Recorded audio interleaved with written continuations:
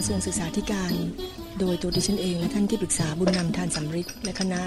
ก็ได้พยายามที่จะดำเนินการหลายเรื่องโดยเฉพาะเรื่องการปรับปรุงหลักสูตรพระพุทธศาสนาการทำชุดฝึกอบรมการอบรมครูและวิทยากรทีมนำจึงได้คิดว่ามีเวลาที่จะมากราบท่านเจ้าคุณเป็นระยะเพื่อที่จะเล่าให้ฟังถึงความคืบหน้าในการดำเนินงานเผื่อว่าท่านเจ้าคุณจะมีข้อแนะนำประการใดก็จะเป็นสิ่งที่เหมาะสมนะคะคือนอกจากอยากจะกราบเรียนให้ท่านทราบถึงความคืบหน้าของการทำหลักสูตรพุทธศาสนาซึ่งท่านพระครูประหลัดก็ได้กรุณาไปร่วมคณะนะคะในการพัฒนาหลักสูตรแล้วก็ได้ทำชุดฝึกอบรมครูแล้วก็วิทยากรทีมนำรุ่นล่วงไปแล้ว4รุ่น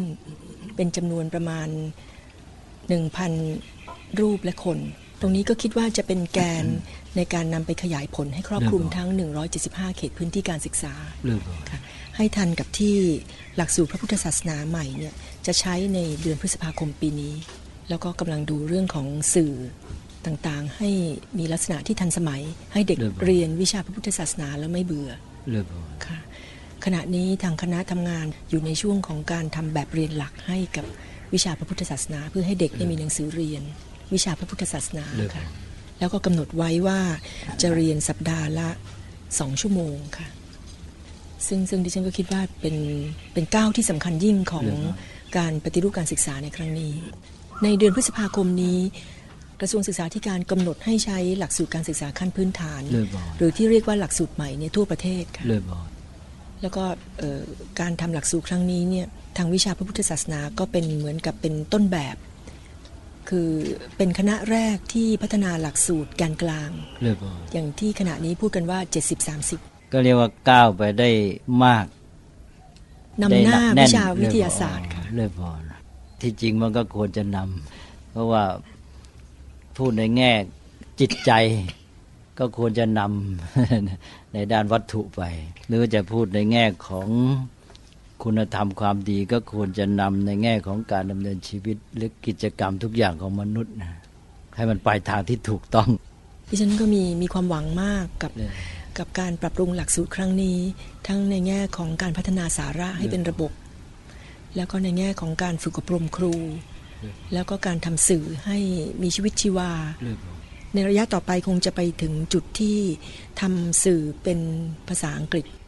ในเรื่องพุทธศาสนาเนี่ยมีความหวังนะคะว่าทำตรงนี้เสร็จปีหน้าเนี่ยก็จะเริ่มพัฒนาสาระภาษาอังกฤษนะถ้าเป็นภาษาอังกฤษแล้วเรามีทางไปเชื่อมกับพวกโรงเรียนนานาชาติร่วมมือยังไงได้หรือเปล่าเพราะว่าฟังดูบางทีก็เป็นห่วงมีเด็กๆที่เรียนโรงเรียนนานาชาติมาก็เด็กไทยเราก็ไปเรียนกันเยอะแล้วเสร็จแล้วเรียกว่าไม่ได้เรียนเรื่องเกี่ยวกับพุทธศาสนาเกี่ยวกับเมืองไทยอะไรก็หลักสูตรของเขาก็ต่างหากไปเลยค่ะนี่ก็เป็นวัตถุประสงค์ของความพยายามที่จะพัฒนาสาระพระพุทธศาสนาเป็นภาษาอังกฤษเพราะว่าเดี๋ยวนี้เนี่ยผู้ปกครองที่มีอันจะกินก็มักจะนิยมส่งลูกหลานไปเรียนโรงเรียนนานาชาติหรือว่าโรงเรียน2 ภาษาถ้าเรามีสื่อเป็นภาษาอังกฤษเนี่ยจะเป็นสิ่งที่เป็นประโยชน์มากนั่นสิถ้าหากว่าสามารถประสานกันได้ก็จะดีทีนี้ถ้ามาช่วยในด้านการศึกษาของเด็กด้วยแล้วก็ทัศนคติด้วยเพราะว่าถ้าหากว่าไม่รีบเดินหน้าให้ดีเนี่ย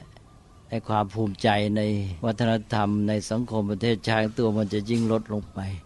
ความนิยมไปเรียนหลักสูตรต่างประเทศโรงเรียนนานาชาติความรู้สึกไปภูมิใจกับความเป็นต่างประเทศอะไรไปหมดแล้วก็เลยความรู้สึกในภูมิใจในประเทศชาติวัฒนธรรมก็ยิ่งลดลงไปซึ่งมันจะแผ่ไปถึงเด็กอื่นด้วย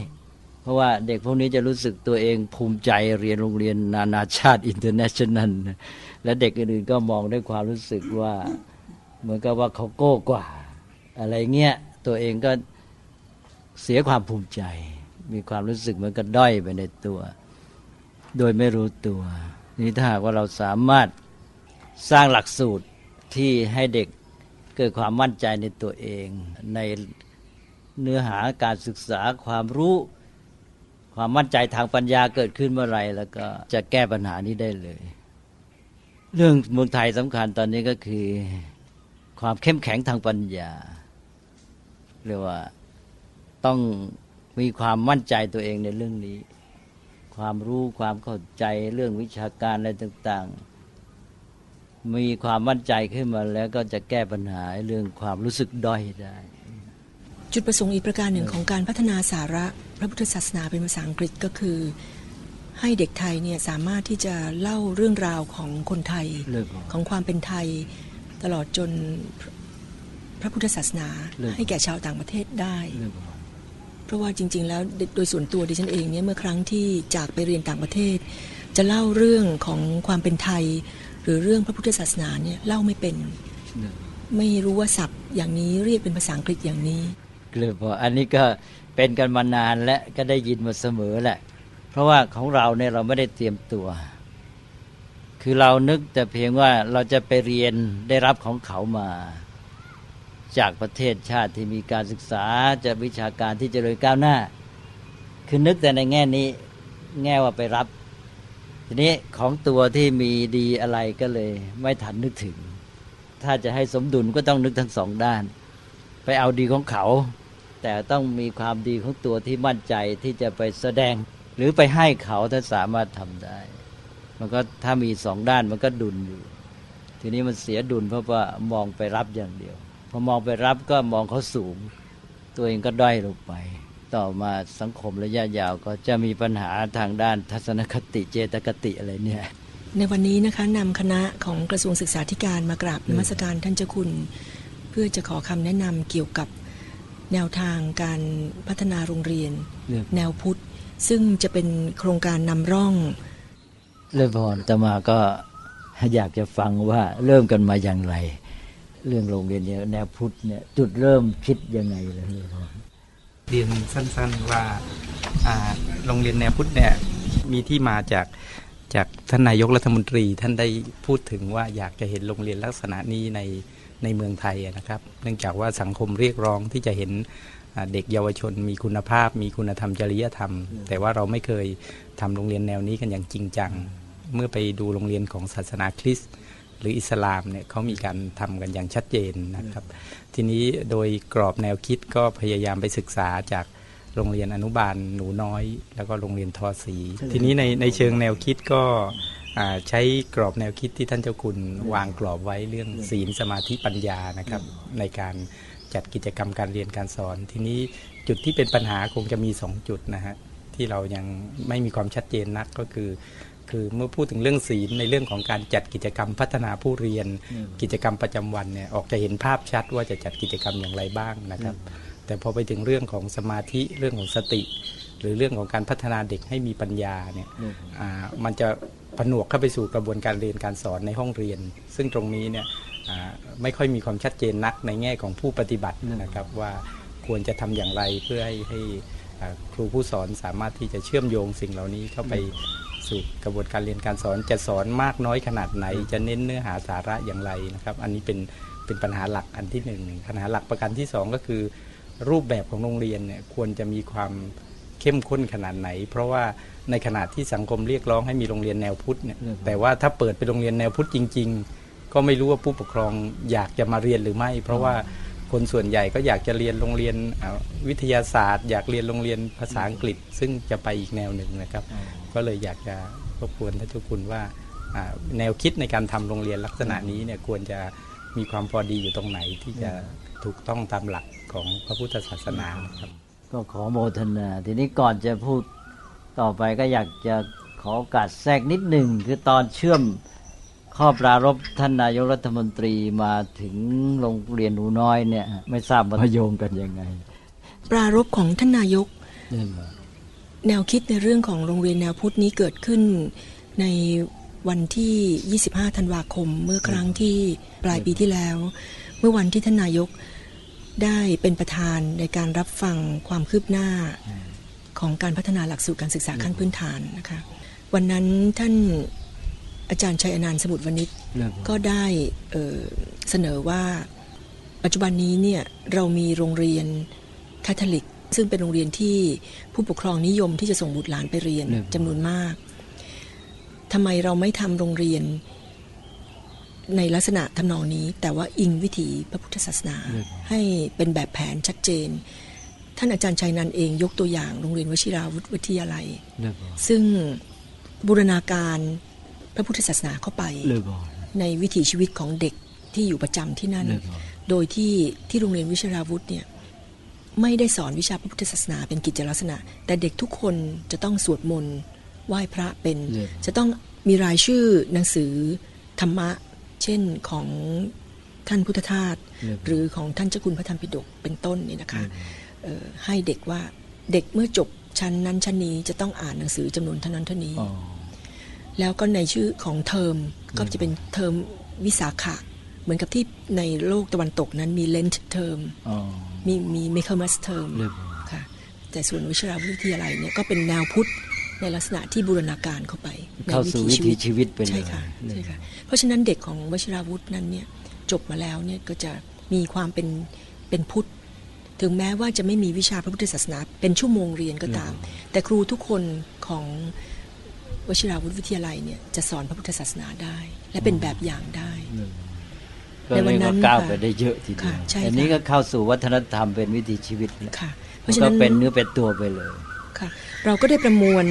ข้อคิดเห็นของท่านนายกรัฐมนตรีในวันนั้นมาเป็นข้อว่ามีข้อใดที่ควรจะมาพัฒนาต่อทำให้เป็นรูปธรรมที่ชัดเจนนะคะเป็นระบบมีการพัฒนาวิชาภาษาอังกฤษจึงได้นำมาสู่เรื่องของโรงเรียน2ภาษาฉบับย่อเรื่องของการดูแลเด็กปัญญาเลิศและที่ฉันคิดว่าโรงเรียนแนวพุทธเนี่ยก็มีประชาชนยินดีที่จะได้เห็นในขณะเดียวกันก็มีพ่อแม่ผู้ปกครองอาจจะสงสัยว่าเอ๊ะแล้วจะแตกต่างกับโรงเรียนธรรมดาอย่างไรบางคำถามก็ถามว่าเรียนแล้วเนี่ยจะพับเพียบเรียบร้อยมากคือเด็กวัยรุ่นอาจจะได้ยินชื่อแล้วอาจจะกลัวแต่ดิฉันคิดว่าสิ่งหนึ่งที่ควรจะชัดเจนก็คือโรงเรียนแนวพุทธนั้นมีอยู่แล้วในประเทศนะคะมีโรงเรียนการกุศลของวัดบางแห่งที่ทำได้ดีมากมีโรงเรียนหลายแห่งที่เริ่มแล้วเช่นโรงเรียนทอศรีเป็นต้นนะคะเพียงแต่เราจะทำอย่างไรให้เป็นระบบตั้งแต่อนุบาลไปจนกระทั่งถึงมัธยมปลายอีกประการหนึ่งก็คือต้องชัดเจนว่าในโรงเรียนแนวพุทธคงจะเหมือนกับโรงเรียนคาทอลิกเช่นเซนต์โยเซฟคอนแวนต์หรือมาตาเดอีหรือเซนต์คาเบรียนเนี่ยซึ่งวิชาการแข็งแต่ว่าเด็กต้องแข็งทางด้านหลักธรรมะด้วยคือ8สาระเด็กจะเรียนท่านที่ปรึกษาบุญนำได้กรุณาเขียนประเด็นนี้ไว้แล้วก็ชัดเจนดิฉันคิดว่าตรงแนวนี้เนี่ยคงจะต้องยึดเป็นหลักนั่นก็คือเด็กจะเรียน8สาระครบถ้วนแต่ว่าจะมีหลักธรรมะที่ถูกต้องและชัดเจนเพื่อพัฒนาศีลสมาธิและปัญญาค่ะท่านที่ปรึกษาบุญนำอาจจะอยากจะเพิ่มเติมบางประเด็นค่ะกราบนมัสการค่ะดิฉันคิดว่าไม่ใช่ของใหม่เพราะเหตุว่าประวัติศาสตร์ของการศึกษาไทยเนี่ยนะคะแม้แต่กระทรวงที่เริ่มต้นทำการศึกษาก็ชื่อว่ากระทรวงธรรมการใช่ไหมคะเอาธรรมะมาเป็นเรื่องของธุระที่จะต้องจัดการใช่ไหมคะแล้วก็รากฐานก็คือว่ามีการศึกษาในวังในวัดอันนี้ทำให้ดิฉันมั่นใจว่ารูปแบบหรืออะไรเนี่ยเราคงต้องมององค์รวมทั้งหมดใช่ไหมคะอย่างที่ดร.กมลห่วงก็ห่วงในจุดที่เข้มข้นคือศีลสมาธิปัญญาแต่ดิฉันมองว่าโรงเรียนของเราขณะนี้ทั้งประถมมัธยมเนี่ยนะคะก็อยู่ในวัดถ้าหากว่าเราปรับปรุงที่จะให้มีรูปแบบทั้งสถานที่ทั้งจริยธรรมหรือมารยาทของคนที่อยู่ตรงนั้นนะคะให้เข้มข้นคงจะทำได้นั้นมีความรู้สึกว่าไม่ยากอันนี้ก็เป็นกำลังใจที่ดีว่าเราเริ่มต้นการศึกษาที่ในวัดแล้วก็ยังอยู่ในวัดใช่ไหมคะดิฉันคิดว่าอุปกรณ์อะไรจะเท่ากับของจริงที่ปรากฏในวัดไม่มีอย่างศาสนธรรมนะคะศาสนาบุคคลศาสนาสถานศาสนาพิธีถ้าเด็กที่อยู่โรงเรียนนั้นเราเลือกที่จะเป็นโรงเรียนแนวพุทธเขาจะได้ทำพิธีแทนที่จะอยู่ในห้องประชุมที่เป็นคอนกรีตของอาคารเรียนนะคะอาจจะได้ใช้ศาสนสถานของวัดเนี่ยมาทำพิธีแล้วเดี๋ยวยังคิดต่อไปถึงว่าถ้าเราร่วมมือกันดีนะคะทางกระทรวงศึกษาธิการก็ได้ถวายความรู้พระด้วยใช่ไหมคะที่จะให้มีการพัฒนาไปพร้อมกันเพ ราะฉะนั้นดิฉัน มีความหวังว่าท่านนายกบอกว่าอย่าเพิ่งเปิดมากนะดิฉันบอกความจริงแล้วเนี่ยอาจจะเปิดได้ทั้งเยอะทีเดียวค่ะแทบทุกจังหวัดยังได้ถ้าหากว่าท่านเจ้าคณะจังหวัดหรือว่าทางองค์การสงฆ์ที่จะชี้ว่าตรงนี้ควรจะพัฒนาไปสู่ตรงนั้นใช่ไหมคะแล้วก็ดิฉันคิดว่าผู้บริหารหรือครูเนี่ยก็ต้องเข้าใจว่าเราจะต้องปรับอะไรบ้างตรงจุดนั้นค่ะอันนี้เป็นกำลังใจที่ย้อนไปถึงอดีตค่ะอย่างนั้นเดี๋ยวอาตมาก็ขอโอกาสพูดเลยตอนนี้คือเท่าที่ฟังเนี่ยโดยเฉพาะเริ่มจากท่านนายกรัฐมนตรีอาตมาก็มองเป็น 2-3 เรื่องอันที่หนึ่งก็คือข้อปรารภสำคัญที่เด่นการที่มองเห็นว่าคนไทยที่เป็นชาวพุทธเด็กนักเรียนที่ชื่อว่าชาวพุทธชื่ออย่างนั้นแต่ไม่รู้เรื่องพุทธศาสนาประพฤติปฏิบัติตนไม่สมกับความเป็นชาวพุทธทำไงจะให้เด็กนักเรียนเหล่านี้ได้เรียนรู้เรื่องพุทธศาสนาประพฤติตนเป็นชาวพุทธที่ดีหรือสมกับความเป็นชาวพุทธได้สองก็คือมองกว้างออกไปการจัดการศึกษาแนวพุทธเนี่ยหมายถึงตัวแนวคิดหลักการในการจัดการศึกษาซึ่งสัมพันธ์กับเรื่องการมองชีวิตมนุษย์ธรรมชาติทั้งหลายก็คือพูดถึงตัวหลักการอันนี้ก็เป็นเรื่องที่เหมือนกับเราพูดถึงการจัดการศึกษาตามแนวคิดของจอห์นดิวอีหรือเปสตาลอสซีหรือรุสโซหรืออะไรก็ว่าไปนะทีนี้เราก็ดูว่าการจัดการศึกษาแนวไหนจึงจะถูกต้องตามความเป็นจริงเราความเป็นจริงเป็นที่ตั้งที่อาตมาเขียนอะไรแต่อะไรก็อาตมาก็มองนี่หมายถึงตัวเองว่าแนวคิดพุทธศาสนาเนี่ยมองตรงตามความเป็นจริงที่สุดมองเห็นชีวิตของมนุษย์เป็นยังไงแล้วจากความเป็นจริงนั้นก็มาจัดการศึกษาให้มันสอดคล้องว่าหลักพุทธศาสนาที่เราเรียกแนวพุทธก็คือแนวของคนที่มีปัญญารู้ความจริงเท่านั้นเองเพราะว่าพระพุทธเจ้าก็ตรัสแล้วว่าพระพุทธเจ้าจะอุบัติขึ้นหรือไม่ความจริงก็มีอยู่ตามธรรมดาของมันพระพุทธเจ้าก็ค้นพบความจริงนั้นแล้วก็มาเปิดเผยแสดงในการจัดการศึกษาที่เรียกว่าแนวพุทธก็คือการจัดตรงตามความเป็นจริงของธรรมชาติเท่านั้นเองคือทางพุทธศาสนาเราถือว่าพระพุทธเจ้าไม่ได้บัญญัติอะไรไม่ได้มาสั่งอะไรแต่พระองค์มาค้นพบความจริงตามธรรมชาติแล้วก็มาสอนเรื่องของพุทธศาสนาก็เป็นเรื่องของธรรมดาธรรมชาติเพราะฉะนั้นเรื่องนี้มันจะไปอีกขั้นหนึ่งคือมันไม่มีการแบ่งแยกว่าเป็นศาสนาไหนศาสนาไหนเวลานี้มันมีปัญหามากมนุษย์เนี่ยยังข้ามไม่พ้น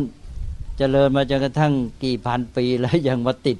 แบ่งแยกศาสนานั้นศาสนานี้อย่างบอกว่าใช้หลักพุทธอ้าว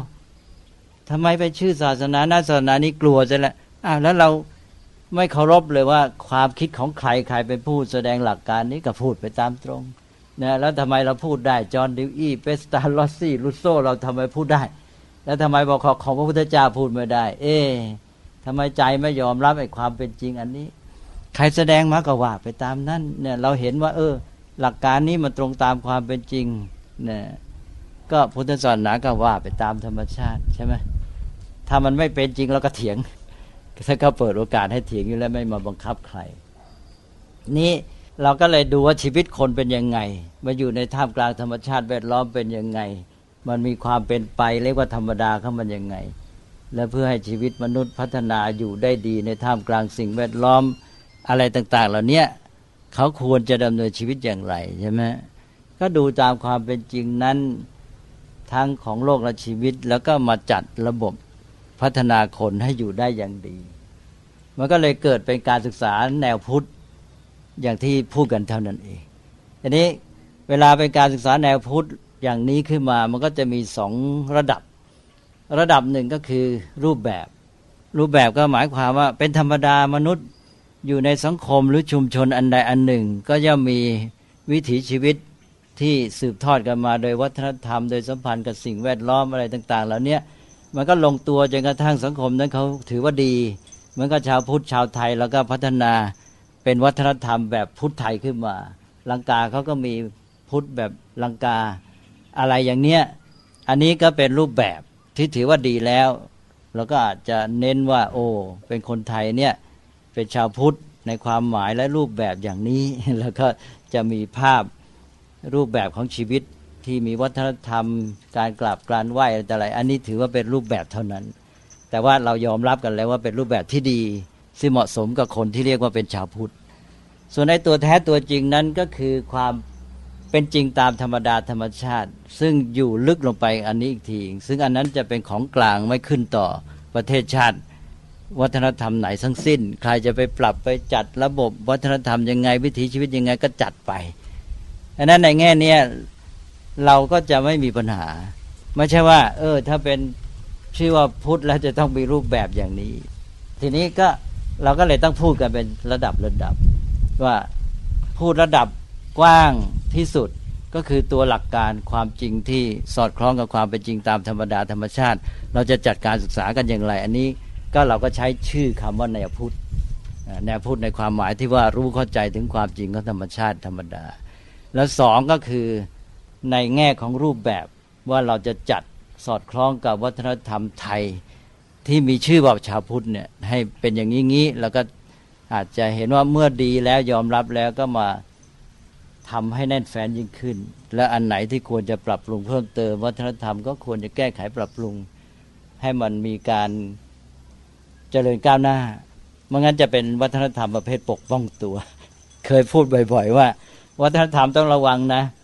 การรักษาวัฒนธรรมถ้าเป็นวัฒนธรรมแบบปกป้องตัวเมื่อไหร่แล้วแสดงว่าเป็นฝ่ายตั้งรับและแย่และไม่เจริญก้าวหน้าวัฒนธรรมที่ดีงามมันต้องมีความเจริญก้าวหน้าพัฒนาตัวเองต่อไปได้ก้าวไปสู่สังคมโลกได้อย่างดีสามารถเป็นผู้นำแก่ผู้อื่นให้เขาอยากจะทำตามไม่ใช่กลัวต้องคอยปกป้องตัวเองฝ่ายอื่นจะบุกเข้ามานะฮะแสดงว่าแย่แล้วถ้าอย่างนั้นนี่วัฒนธรรมขณะนี้เรารักษาวัฒนธรรมแบบปกป้องตัวซะมากนะคล้ายๆว่าเราแย่แล้วสู้เขาไม่ได้แล้วเขาบุกเข้ามาแสดงว่าเราไม่มีความเป็นผู้นำถ้าเราเก่งจริงวัฒนธรรมของเรานี่จะต้องน่าชื่นชมคนอื่นเขาอยากจะรับอยากจะตามนี่ไอ้ตัวอะไรบ้างที่จะเป็นสาระที่จะทำให้เราภูมิใจและเขาอยากจะตามเราก็ต้องมีอะไรที่จะให้แก่เขาใช่ไหมตอนนี้สังคมของเราเนี่ยมันหนักในแง่ที่ว่ามองไม่เห็นว่าอะไรมีดีของตัวเองที่จะให้แก่คนอื่นมีแต่มองว่าคนอื่นเขามีดีอย่างนั้นอยากจะไปรับของเขาอยากจะไปรับของเขามันก็ด้อยเรื่อยไปเลย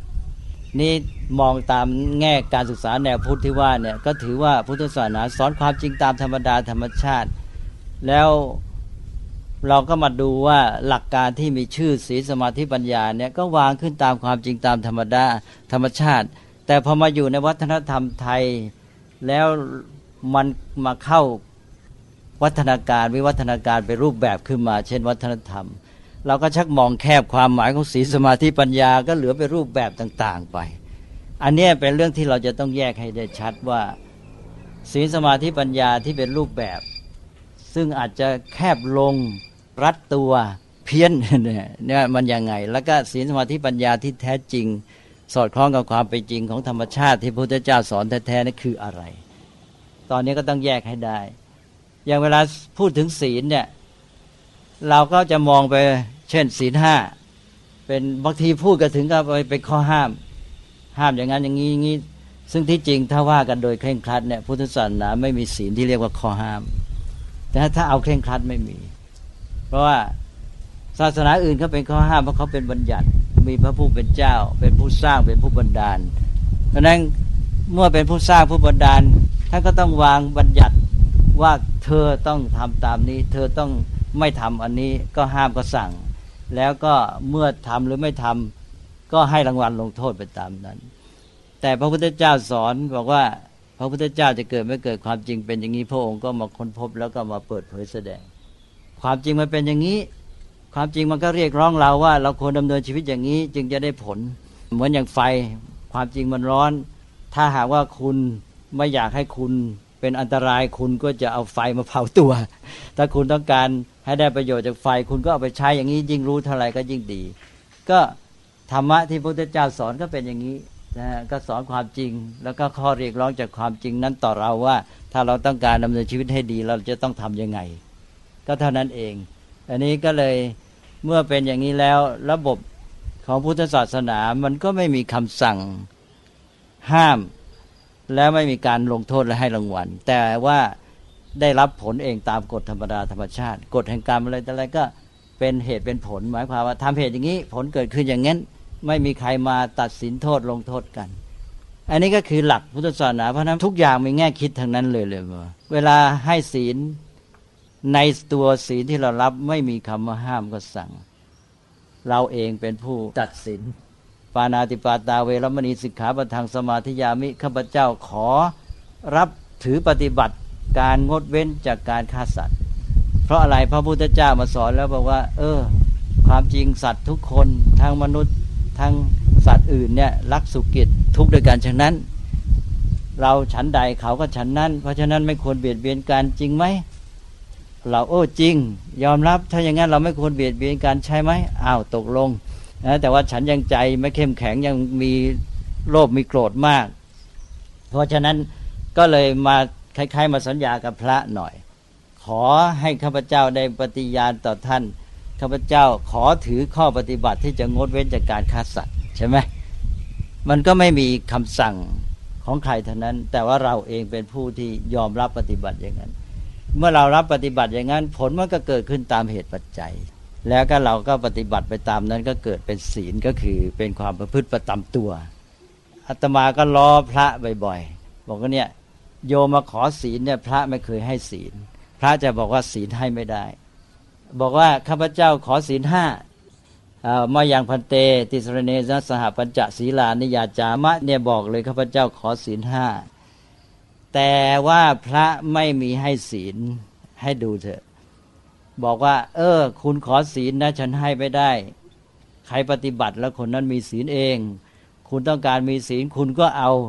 ข้อฝึกหัดเหล่านี้ไปปฏิบัติเมื่อคุณปฏิบัติตามคุณก็เป็นผู้มีศีลใช่ไหมเพราะฉะนั้นพระก็แทนที่จะให้ศีลก็บอกข้อปฏิบัติเรียกว่าสิกขาบทชาวบ้านขอศีลพระบอกสิกขาบทสิกขาบทแปลว่าอะไรแปลว่าข้อฝึกข้อเรียนรู้ข้อฝึกตัวเองสิกขาปะทังสมาธิยามิภาษาพระเรียกสิกขาบท5ไม่เรียกศีล5เพราะศีลนั้นเป็นคุณสมบัติที่เกิดในตัวเมื่อคุณปฏิบัติถูกต้อง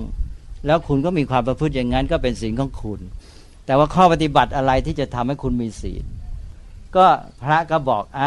คุณเนี่ยสิกขาบทข้อฝึกนี่ถ้าคุณปฏิบัติตามแล้วคุณมีศีลก็ปาณาติปาตาเวรมณีสิกขาปะทังสมาธิยามิข้าพเจ้าขอถือข้อปฏิบัติข้อฝึกตนสิกขาบทที่จะงดเว้นจากการทำลายชีวิตทุกข้อเหมือนกันหมดมีแต่สิกขาบทพระบอกสิกขาบทชาวบ้านก็รับไปปฏิบัติแล้วเมื่อรับปฏิบัติก็เกิดเป็นศีลพระไม่เรียกศีล5แต่เรียกสิกขาบท5เรียกว่าข้อฝึก5เป็นข้อฝึกเพื่อให้มีศีลทุกอย่างสมาธิปัญญาให้ไม่ได้ทั้งนั้นแต่ทุกคนจะต้องไปพัฒนาฝึกให้เกิดขึ้นในตัวชาวบ้านขอบอกฉันจะมีสมาธิได้ยังไงบอกฉันให้คุณไม่ได้คุณเอากรรมฐานไปฝึกขอศีลบอกสิกขาบทให้ไปฝึกขอสมาธิให้กรรมฐานไปทำเอาแล้วเกิดสมาธิขอปัญญาให้ข้อมูลความรู้ให้สุตตะทางพระท่านเรียกให้สุตตะก็บอกสุตตะว่าสิ่งที่ได้เล่าเรียนสดับฟังก็บอกสิ่งที่เล่าเรียนสดับฟังถ่ายทอดให้ไปคุณก็ไปคิดไปพิจารณาปัญญาก็เกิดขึ้นดังนั้นศีลสมาธิปัญญาก็ต้องฝึกฝนพัฒนาขึ้นในตัวเองอันนี้ก็เป็นเรื่องธรรมดาธรรมชาติทีนี้ชีวิตเรามี3ด้านนี่เลยชีวิตเรา1มีความสัมพันธ์กับสิ่งแวดล้อมสัมพันธ์กับสิ่งแวดล้อมโดยอะไรบ้างโดยการรับรู้ดูฟังทางอินทรีย์ตาหูจมูกลิ้นกายใจแล้วก็โดยการสื่อสารสัมพันธ์ทางกายวาจาใจทางด้านการกระทำก็หมายความว่ามีทางสัมพันธ์กับโลกภายนอกทางด้านการรับรู้นี่แดนหนึ่งแล้วก็ทางด้านของการกระทำเรียกว่ากรรมหรือทวารทำกรรม3เนี่ยอันนี้ก็คือแดนของศีลทั้งหมดเลยการสัมพันธ์กับสิ่งแวดล้อมถ้ามองอย่างนี้เราจะรู้เลยว่ามันไม่ใช่แค่ศีล5การสัมพันธ์กับสิ่งแวดล้อมทั้งหมดด้วยตาหูจมูกลิ้นกายใจเนี่ยแต่ว่าเอาเฉพาะด้านที่ออกข้างนอกเริ่มตั้งแต่ว่าไอ้ตัวพฤติกรรมการสัมพันธ์กับโลกภายนอกจะเป็นไปได้อย่างไรก็เกิดจากเจตจำนงมีความตั้งใจแล้วเบื้องหลังไอ้ตัวเจตจำนงความตั้งใจนั้นมีแรงจูงใจมีคุณสมบัติต่างๆในจิตใจแล้วก็มาเชื่อมออกที่พฤติกรรมเป็นต้น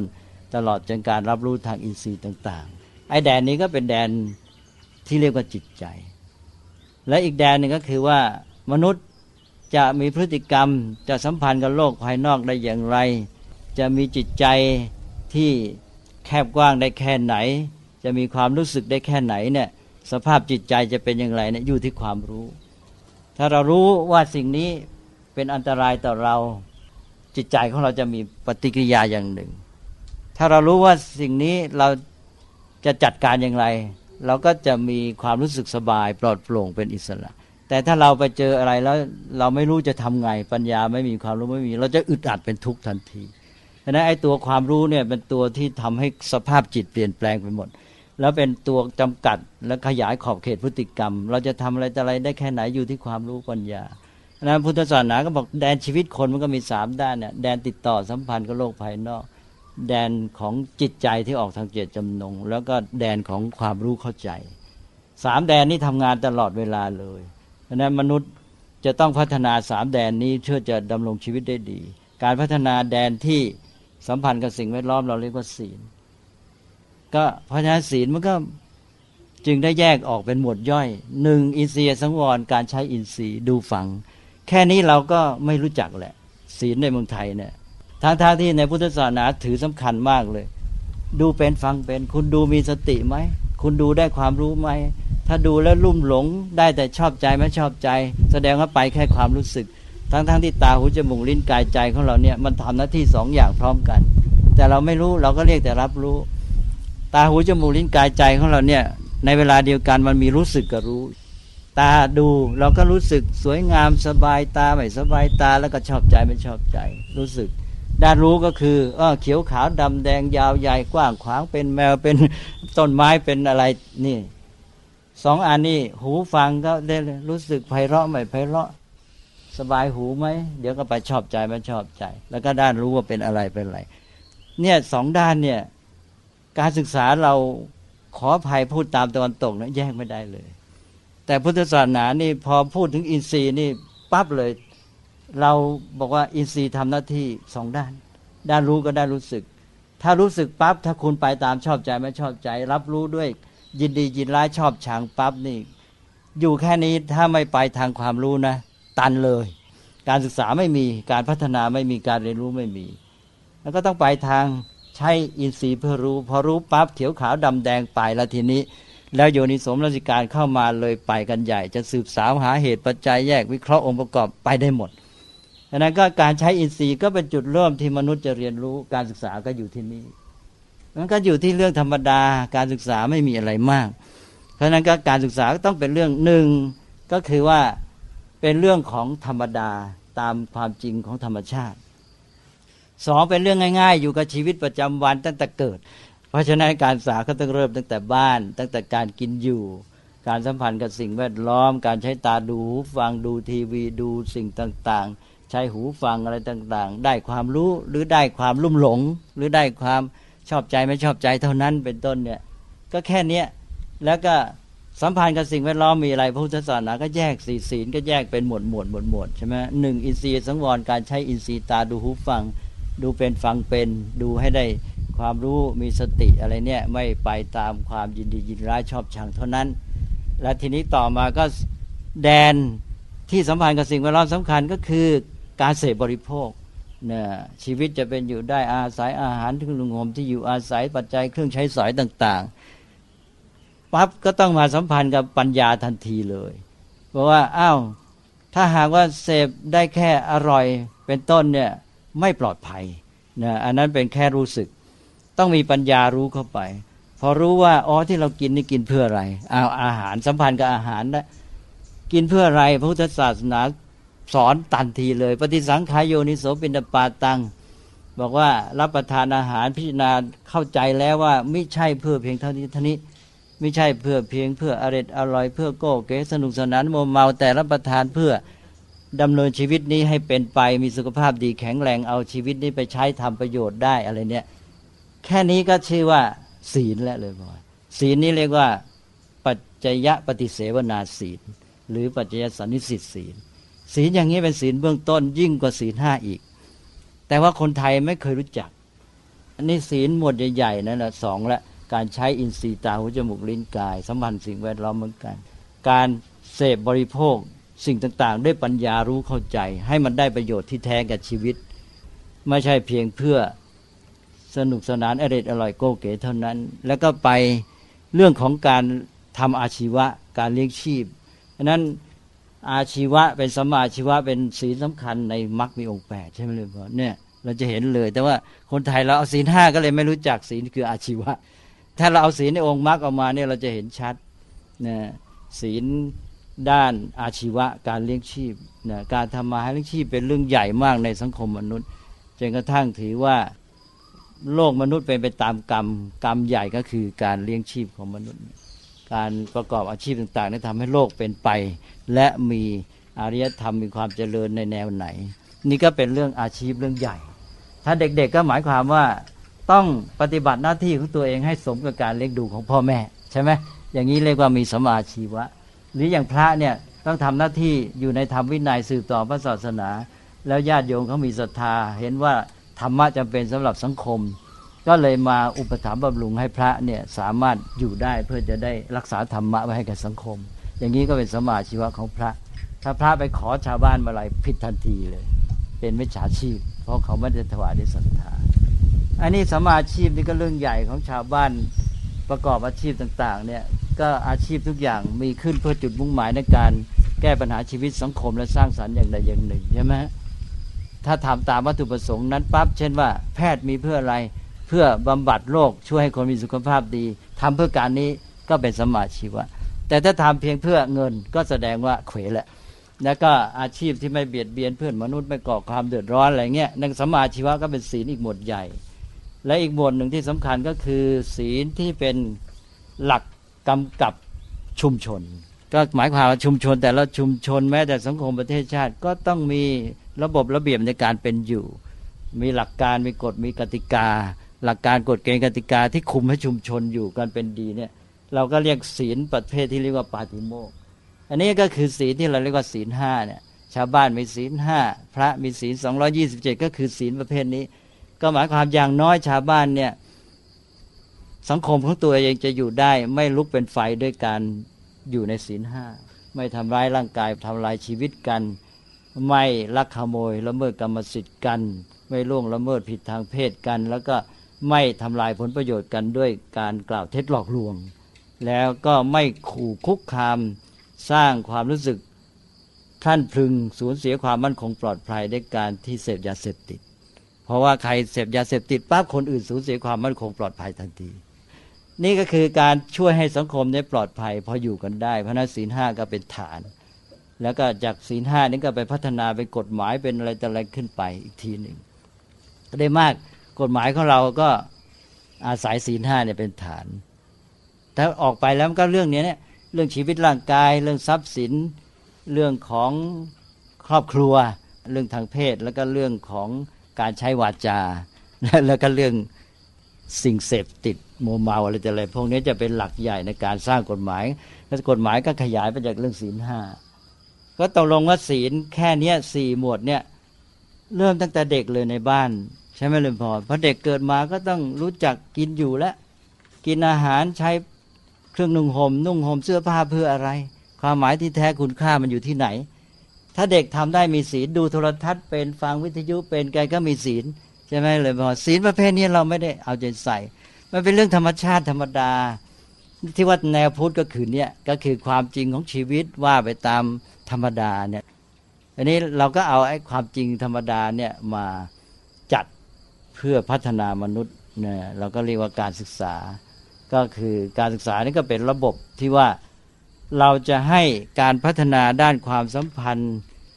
กับสิ่งแวดล้อมแล้วก็ด้านจิตใจเจตจำนงออกมาสู่พฤติกรรมและการสัมพันธ์กับสิ่งแวดล้อมแล้วก็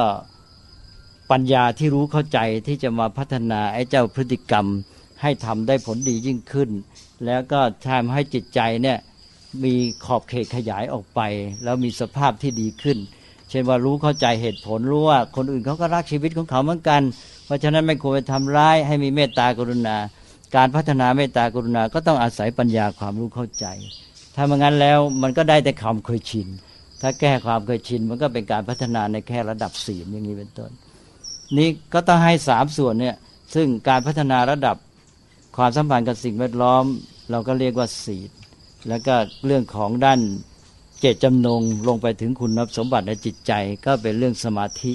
ซึ่งเป็นเรื่องคุณธรรมความดีเรื่องของสมรรถภาพประสิทธิภาพของจิตใจความเข้มแข็งอะไรแต่อะไรสติสมาธิแล้วก็เรื่องของความสุขความร่าเริงเบิกบานผ่องใสคุณสมบัติสำคัญของจิตใจอันนี้เป็นเรื่องสมาธิแล้วก็เรื่องปัญญาความรู้ความเข้าใจการรู้จักสิ่งทั้งหลายตามที่มันเป็นและการสามารถแยกแยะวิเคราะห์สืบสาวหาเหตุปัจจัยอะไรเนี่ย3แดนนี้ต้องพัฒนาไปด้วยกันเป็นระบบเพราะฉะนั้นที่เราเรียกว่าบูรณาการเนี่ยมันมาในระบบที่เรียกว่าไตรสิกขาแล้วพอไตรสิกขาพัฒนาคนไปอย่างนี้แล้วก็ไปวัดผลด้วยภาวนา4นะที่โรงเรียนทอศรีกับโรงเรียนหนูน้อยก็เลยบอกว่าขอใช้อันเนี้ยนะคือตอนพัฒนาเพราะว่ามันเป็นองค์รวม3อันเนี่ยในแต่ละเรื่องมันใช้ทั้ง3เพราะฉะนั้นท่านเลยถือหลัก3ไม่ว่าในเรื่องใดทุกเรื่องเนี่ยเรามีทั้ง3ศีลสมาธิปัญญาต้องมาพร้อมกันเราสัมพันธ์กับสิ่งแวดล้อมพร้อมกันนั้นเรามีเจตจำนงต่อสิ่งนั้นมีความตั้งใจต่อมันอย่างใดอย่างหนึ่งพร้อมทั้งนั้นเราทำได้ในขอบเขตของความรู้เราต้องเรียนรู้มันไปตลอดเวลาแล้วเราก็จะพัฒนาได้ในการที่เราเรียนรู้เพิ่มขึ้นสภาพจิตเราก็เปลี่ยนไปแล้วการมีพฤติกรรมสัมพันธ์กับสิ่งแวดล้อมก็จะเปลี่ยนจะพัฒนาไปด้วยก็ไปด้วยกันเนี่ยเพราะฉะนั้นต้องมี3แต่พอมาวัดผลนี่ท่านแยกเป็น4เลยท่านแยกเป็นภาวนา4เพราะตอนแยกนี่มันไม่ใช่ตอนทำงานและต้องการความชัดเจนว่าด้านไหนไปได้แค่ไหนก็แยกเป็นกายภาวนาการพัฒนาด้านความสัมพันธ์กับสิ่งแวดล้อมที่เป็นกายภาพทางวัตถุแล้วก็ศีลภาวนาการพัฒนาความสัมพันธ์กับสิ่งแวดล้อมด้านสังคมด้านเพื่อนมนุษย์รวมทั้งกษัตริย์ทั้งหลายอื่นด้วยก็แต่ว่าอันนี้แยกได้ชัดกายภาวนาก็สัมพันธ์กับสิ่งแวดล้อมด้านกายภาพพวกธรรมชาติพวกวัตถุพวกสิ่งเสพบริโภคอะไรพวกนี้สิ่งที่ตาดูหูฟังอะไรต่างๆแล้วก็ศีลภาวนานี่สัมพันธ์กับเพื่อนมนุษย์กับด้านสังคมแล้วก็จิตภาวนาการพัฒนาด้านจิตใจที่อาศัยสมาธิในการฝึกเป็นตัวแกนแล้วก็ปัญญาภาวนาพัฒนาด้านปัญญาอันนี้แปลกมากที่ว่าเรามาเจอทีหลังว่าของฝรั่งมี physical development นะแล้วก็ mental development แล้ว emotional development แล้ว social development ของพุทธศาสนามี4แล้วว่ามาต้อง 2,000 กว่าปีแล้วแปลกมาเจอตรงกันเป๋งเลยแต่ว่าขอบเขตไม่เท่ากันของฝรั่ง physical development เน้นเรื่องสุขภาพร่างกายแข็งแรงของพุทธศาสนากายภาวนาหมายถึงการสัมพันธ์กับสิ่งแวดล้อมด้านกายภาพทั้งหมดพัฒนาความสัมพันธ์ว่าสัมพันธ์เป็นไหมเสพบริโภคเป็นไหมกินอาหารเป็นไหมอย่างนี้เป็นต้นถ้ากินเป็นสุขภาพดีก็มาเองใช่ไหมก็เนี่ยกายภาพศีลภาวนานี่ก็ด้าน social development แล้วก็จิตภาวนาก็ emotional development แต่เราไปแปล mental development เป็นพัฒนาจิตใจขออภัยพลาดมากเพราะ mental development เนี่ยของฝรั่งเขาใช้เป็น alternative term กับ intellectual development ลองไปดูฝรั่งจะใช้ mental development บ้าง intellectual development บ้างไอ้2ตัวนี้แทนกันหมายถึงด้านสติปัญญาและ emotional development นั่นคือด้านจิตใจก็พัฒนาด้านกายพัฒนาด้านสังคมของเราเรียนไม่ตรงกับฝรั่งของเราเรียน social development หรือว่ามองจากข้างนอกเข้ามาแล้วก็พัฒนาด้าน emotional development ด้านจิตใจอันนี้จิตใจแล้วก็ intellectual development หรือ mental development แต่อันนี้เราไม่นิยมใช้เราจะใช้ว่า wisdom development การพัฒนาปัญญาแต่ว่าตอนนี้ใช้ในการวัดผลภาวนา4เนี่ยแต่เวลาการศึกษานี่ขณะปฏิบัติในชีวิตจริงเป็นไตรสิกขา4นี่เพื่อใช้ในการที่แยกให้ชัดดูได้4ด้านเพราะว่าเวลาปฏิบัติจริงเนี่ยกายภาวนาศีลภาวนาเนี่ยเป็นข้อเดียวกันคือในเรื่องหนึ่งในขณะหนึ่งเนี่ยเราสัมพันธ์กับสิ่งแวดล้อมอย่างใดอย่างหนึ่งที่เป็นกายภาพหรือเป็นสังคมใช่ไหมก็ต้องเอาอันเดียวแต่ใน2อันเนี่ยในภาวนา4เนี่ย2ข้อแรกเนี่ยเวลาเป็นไตรสิกขามันจะรวมเป็นข้อเดียว เพราะว่าเอาตามที่มันเป็นจริงองค์รวมนั้นก็อันนี้ก็คือเรื่องของระบบง่ายๆอานุภาพก็พูดในแง่ให้เห็นว่าไอ้นี่คือความเป็นจริงตามธรรมดาธรรมชาติการศึกษามันก็มาจากเนี้ยพอมนุษย์มีชีวิตที่แบ่งได้เป็น3แดนที่มันไปด้วยกันอย่างเนี้ยเพราะนั้นการจัดการศึกษาก็จึงเป็นศีลสมาธิปัญญาขึ้นมาก็เท่านั้นเองใช่ไหมแล้วทีนี้ต่อจากนี้ก็ไปซอยเอาก็ขอพูดต่อไปว่าอย่างที่อาจารย์ดร.กมลถามเมื่อกี้ว่าเรื่องศีลก็พอจะเห็นแต่ว่าศีลจะพอจะเห็นเนี่ยยังไม่ค่อยครบนะอย่างเรื่องการรับประทานอาหารโดยการรู้เข้าใจว่าเรารับประทานเพื่ออะไรเนี่ยไม่เคยถามกันเลยอาตมายังเดี๋ยวนี้ยังอยากเสนอบอกบางแห่งให้เอาไปใช้เลยเพราะว่าเวลาพระฉันเนี่ยบางแห่งก็ให้ว่าในใจจนกระทั่งไม่รู้นึกว่าเสกข้าวใช่ไหมคือท่านให้พิจารณาบทปฏิสังขายโยข้าพเจ้าพิจารณาแล้วโดยแยบคายจึงรับประทานอาหารนี้ว่าไม่ใช่เพียงเพื่ออร่อยสนุกสนานมัวเมาแต่เพื่อให้อาหารนี้เป็นเครื่องช่วยเกื้อหนุนกับการดำเนินชีวิตที่ดีงามแล้วเพื่อการที่ดำรงอยู่โดยไม่มีความหิวความเบียดเบียนทางกายแล้วก็เพื่อเป็นอยู่โดยไม่ก่อเกิดความเสียหายหมายความในการรับประทานของเรานี่ไม่ให้เกิดผลเสียต่อตนเองต่อผู้อื่นต่อสังคมสิ่งแวดล้อมเลยเนี่ยแล้วก็ให้การรับประทานของเรานี่เป็นไปเพื่อชีวิตที่เป็นอยู่ผาสุกไม่เกิดโทษทั้งแก่ตนเองและผู้อื่นเนี่ยคำพิจารณาอาหารอย่างเงี้ยเดี๋ยวนี้อย่างที่วัดเนี่ยเวลาจะฉันก็ให้ว่าดังๆเลยแต่ว่าเป็นภาษาบาลีเพราะฝรั่งนี่เขาสวดอ้อนวอนพระเจ้าก่อนเขาขอบคุณพระเจ้าแล้วก็รับประทานอาหารแต่ของพุทธเรามีมานานแล้วก็คือว่าให้พิจารณาก่อนว่าเรารับประทานเพื่ออะไรให้เป็นการรับประทานด้วยปัญญาตอนนี้ก็เลยเสนอบางแห่งที่จัดกิจกรรมอบรมเด็กบอกว่าก็เราไม่ลองเลยอาจจะแปลเป็นภาษาไทยก็ได้พอเด็กจะรับประทานปั๊บก็พร้อมกันนะกล่าวคำพิจารณานี่เลยว่าเรารับประทานอาหารนี่เพื่ออย่างนี้ของพระนั้นท่านให้ว่าหมดเป็นประเพณีมาแต่โบราณเพราะว่าคนที่จะบวชเนี่ยจะต้องท่องบทปฏิสังขายโยเวลาจะฉันเนี่ยพระจะตักข้าวเปล่ามาช้อนหนึ่งแล้วก็ว่าในใจก็เป็นธรรมเนียมไปเลย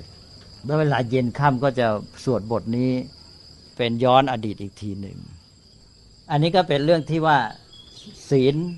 จะมาช่วยโยงกับสมาธิแหละแต่ว่าตอนนี้จะต้องมองศีลให้กว้างขึ้นกิจกรรมในความสัมพันธ์กับสิ่งแวดล้อมทุกอย่างทั้งกายภาพวัตถุธรรมชาติแล้วก็ทั้งเพื่อนมนุษย์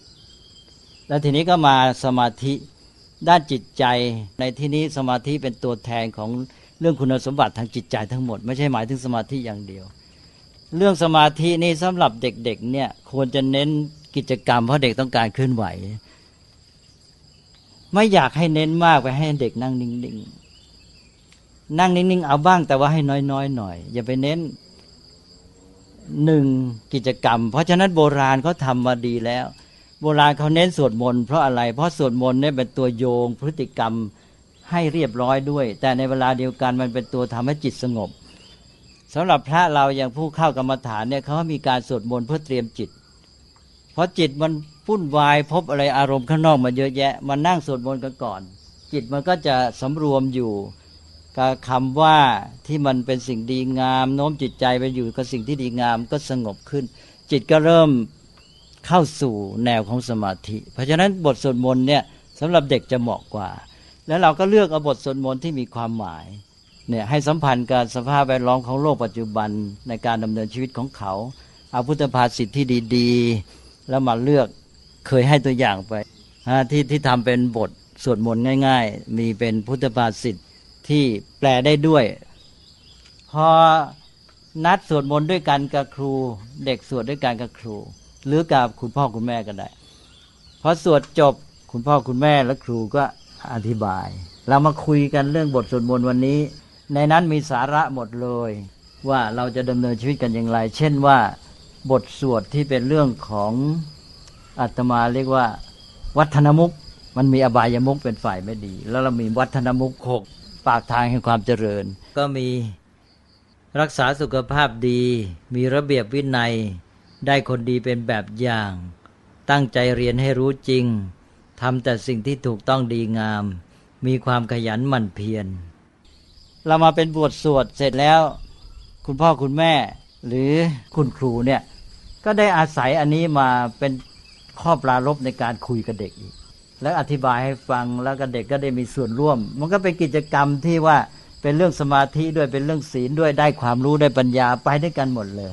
สมาธิแบบเนี้ยน่าเน้นและอาจจะนั่งสงบแบบสมาธิรูปแบบนั้นสักกี่นาทีก็แล้วแต่ตกลงก็ได้ด้วยเป็นส่วนหนึ่งแต่ว่าอย่าลืมในส่วนที่จะได้แท้เนี่ยโบราณเขาเน้นที่สวดมนต์แล้วโบราณเนี่ยอาตมายังจำได้ตัวเองเมื่อเด็กๆเนี่ยโยมเนี่ยพอทานอาหารเสร็จเรียบร้อยมาล้างถ้วยล้างชามแล้วก็มาตั้งวงคุยกั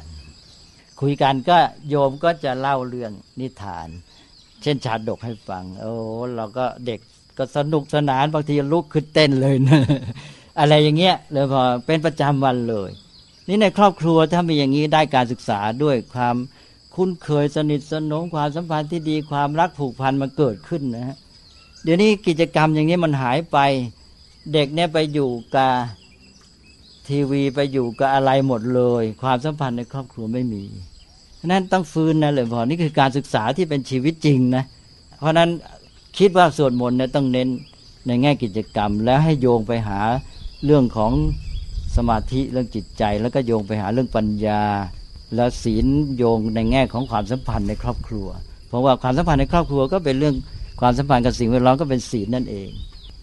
แล้วก็ในครอบครัวสามารถมีวินัยตั้งกติกาขึ้นมาอะไรต่างๆเหล่านี้มันก็เป็นเรื่องของศีลนั่นแหละนะศีลในหมวดที่เรียกว่าข้อปฏิบัติหรือกฎกติกากำกับชุมชนเราก็หัดกันตั้งแต่วินัยในบ้านในครอบครัววินัยในโรงเรียนอะไรต่างๆเนี่ยอันนี้ก็คือเรื่องสมาธิที่อยากจะให้เน้นในแง่การเคลื่อนไหวมีกิจกรรมและสมาธิอันหนึ่งก็คือซึ่งก็หมายถึงว่าไม่ติดในรูปแบบด้วยคือเราไปติดแค่รูปแบบนั่งความจริงนั่งคือเป็นวิธีฝึกไอ้การนั่งเป็นรูปแบบเป็นวิธีในการฝึกจิตจุดมุ่งหมายอยู่ที่การพัฒนาในจิตใจทีนี้รูปแบบนี้มันก็มีเยอะแต่อย่าลืมว่าสมาธิในพุทธศาสนาเป็นสมาธิในไตรสิกขาในมรรคซึ่งเป็นไดนามิกการเคลื่อนไหวแล้วเป็นการประสานกับองค์ประกอบอื่นสมาธิมันจะเกิดผลก็ต่อเมื่อไปเชื่อมประสานกับปัญญาแล้วได้ศีลมาเป็นตัวคอยค้ำจุนมันไม่ใช่ตัวลำพังนี่ทีนี้สมาธิมันก็ต้องมาใช้ในเรื่องของการพัฒนาชีวิตก้าวไปในมรรคซึ่งประสานกับองค์ประกอบอื่นยังไงเช่นอย่างนี้เราต้องการให้เด็กทำความดีการก้าวหน้าไปในความดีในการสร้างสรรค์สิ่งที่ดีแน่นอนและเป็นสิ่งเราต้องการเราต้องให้เด็กเนี่ยมีความมุ่งมั่นแน่วแน่แล้วมีจิตใจที่ไม่ฟุ้งซ่านไม่พรุ่งพล่านไม่กระวนกระวายในการที่เดินหน้าไปเพราะเมื่อจิตใจมั่นใจมีความสงบมั่นคงในการทำความดีแล้วเนี่ยเขาไปได้ดีสภาพจิตนี้เราต้องการทำไงเช่นว่าให้เด็กรู้เข้าใจให้สร้างความเข้าใจกับเขาว่าอ๋อสิ่งนี้ที่เราจะสร้างสรรค์เนี่ยมันดีมันเป็นคุณค่ามีประโยชน์กับชีวิตแก่สังคมอย่างนั้นมีเหตุผลอย่างนั้นควรทำเด็กทำด้วยความรู้ความเข้าใจเด็กก็มีความมั่นใจขึ้นในสิ่งที่จะทำจิตใจก็มีความสุขในการที่จะทำนะมีศรัทธาเชื่อมั่นในสิ่งที่จะทำมีความเพียรพยายามที่จะทำแล้วก็จิตก็สงบมุ่งมั่นแน่วไปนี่คือสมาธิในการทำความดีไม่ใช่หมายความว่าจะต้องมานั่งแล้วก็ใจแน่วอย่างนั้นเรียกว่าสมถะคือจิตอยู่กับอารมณ์หนึ่งเดียวแต่ในกรณีนี้เป็นสมาธิที่จิตมุ่งแน่วสงบไปในสิ่งที่ทำสมาธินี้เป็นสมาธิที่ไดนามิกและจะพัฒนาไปเรื่อยแล้วจะประสานกับองค์ประกอบอื่นสมาธิแบบนี้เราต้องการมากเหมือนกันนะเลยว่าเราต้องการให้เด็กของเราเนี่ยมีความแน่วแน่มั่นใจในการทำความดีในสิ่งสร้างสรรค์ถ้าใจเขาเกิดสมาธิแบบนี้ได้เนี่ยสบายใจเลยทำไงจะมีล่ะเด็กตอนนี้พลุ่งพล่านก็วนก็ว่ายใช่ไหมฟุ้งซ่านนึกถึงโน่นนี่ใจไม่แน่วแน่ไม่มั่นใจในสิ่งที่ทำเพราะปัญญามันก็ไม่รู้ว่าสิ่งที่ทำนี่มีเหตุผลยังไงเป็นความจริงว่ามันดีอย่างยิ่งแล้วดีต่อชีวิตดีต่อสังคมยังไงถ้าเด็กเกิดความรู้มั่นใจทางปัญญาแล้วจะมั่นใจที่แท้เพราะไอ้ตัวปัญญามันเป็นตัวที่มาสร้างสภาพจิตใช่ไหมมันเป็นตัวปรับเปลี่ยนสภาพจิต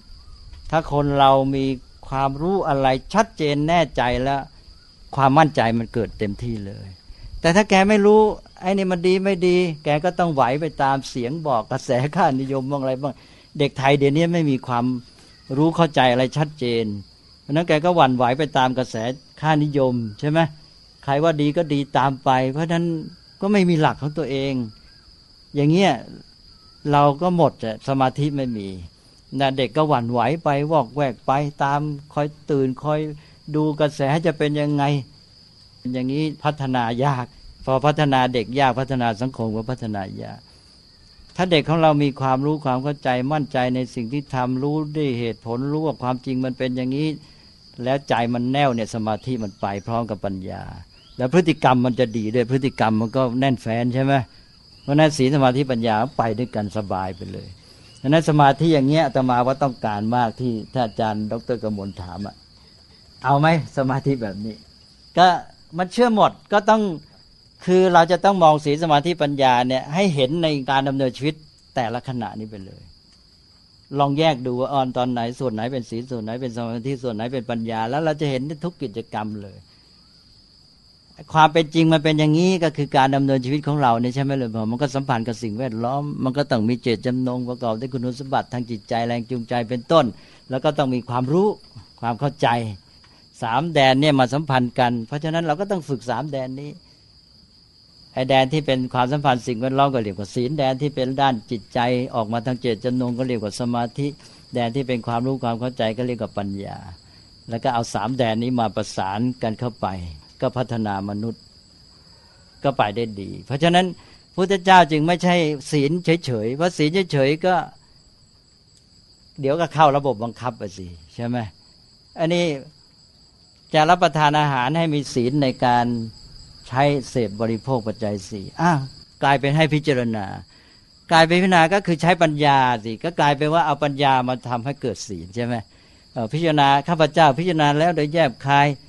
จึงรับประทานอาหารนี้ว่าไม่ใช่รับประทานเพียงเพื่ออร่อยสนุกสนานโก้เก๋โมเมาแต่รับประทานเพื่อจะเกื้อหนุนชีวิตที่ดีงามอะไรแต่อะไรก็ว่าไปเนี่ยปัญญามันมาก็ทำให้เรารับประทานอาหารนี่เราได้คุณค่าเรารู้สึกพอใจเราก็มีความสุขในการรับประทานอาหารที่มีคุณค่าแม้มันจะไม่อร่อยเท่าไหร่ใช่ไหมปัญญามันทำให้เกิดสภาพจิตที่เกิดความสุขไม่จำเป็นต้องเกิดจากการเสพรสอร่อยอย่างเดียวแต่เกิดจากความรู้ความเข้าใจเห็นคุณค่าประโยชน์ที่แท้จริงด้วยพอเห็นคุณค่าประโยชน์ที่แท้จริงเราอาจจะรับประทานอาหารที่มื้อนั้นอาจจะไม่ค่อยอร่อยแต่ว่าเรารู้สึกว่าเราได้ประโยชน์ต่อสุขภาพของเราก็มีความสุขได้ปัญญาก็มาปรับสภาพจิตแม้แต่ความสุขความทุกข์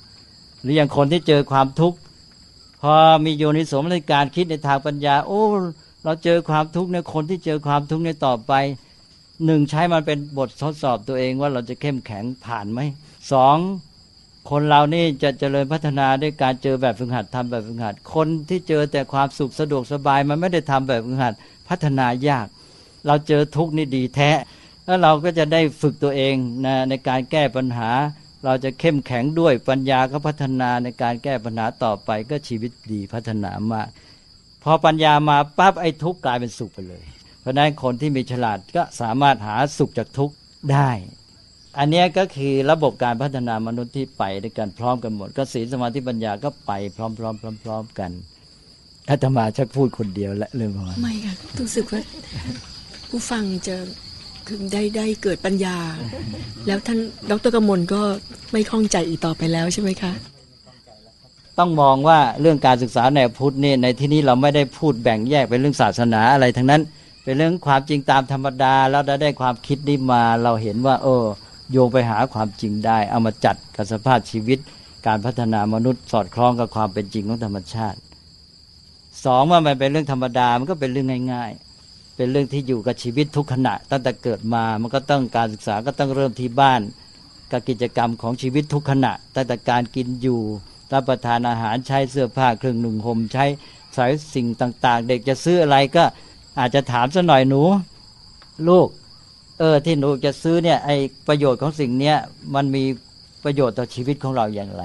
ความมุ่งหมายที่แท้จริงคืออะไรอย่างเงี้ยนะให้เขารู้จักใช้ปัญญาคิดเพื่อจะฝึกศีล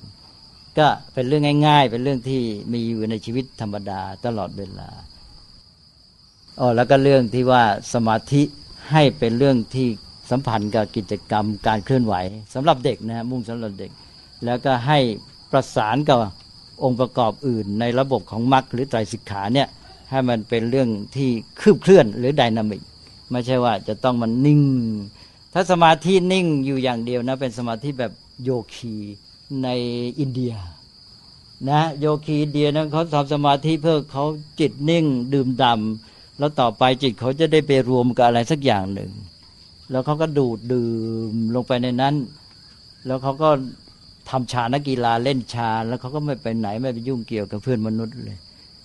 อะไรก็ตัดขาดจากสังคมไปเลย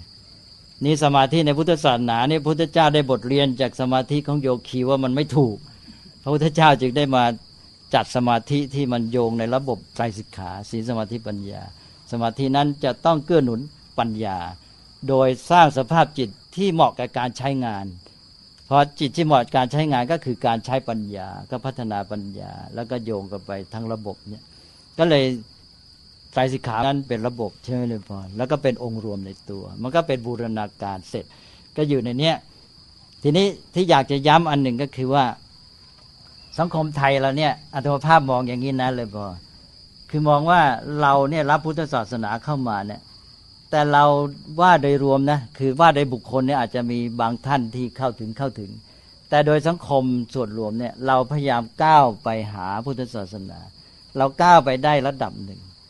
ที่เราได้ก้าวไปได้ดีพอสมควรนี่ด้านหนึ่งก็คือด้านจิตใจด้านเมตตากรุณาเนี่ยเราก้าวไปได้ดีจนกระทั่งเป็นสังคมที่มีน้ำใจเป็นสังคมที่เด่นในเรื่องของการช่วยเหลือเกื้อกูลกันนะขอใช้คำว่ามีวัฒนธรรมแห่งเมตตาสูงสังคมไทยเนี่ยแต่อันหนึ่งที่พุทธศาสนาเน้นมากและเป็นตัวจริงของพุทธศาสนาเนี่ยซึ่งเลยขั้นจิตใจเป็นตัวที่จะมาทำให้จิตใจเนี่ยพัฒนาอีกขั้นหนึ่งก็คือด้านปัญญาสังคมไทยยังก้าวไม่ค่อยถึงขั้นนี้หมายความว่าพูดโดยรวมนะสังคมไทยเนี่ยรับพุทธศาสนาเข้ามาแล้วเราก็พยายามนำสังคมไปในวิถีพุทธศาสนาเนี่ยเรามาได้แค่ระดับจิตใจได้วัฒนธรรมแห่งเมตตานี่เราต้องภูมิใจตัวเองแต่วัฒนธรรมทางปัญญาแม้แต่ความใฝ่รู้การแสวงปัญญาเนี่ยเราอ่อนเหลือเกินทำไมทั้งที่พุทธศาสนาเน้นเรื่องปัญญาทำไมสังคมไทยอ่อนนักในเรื่อง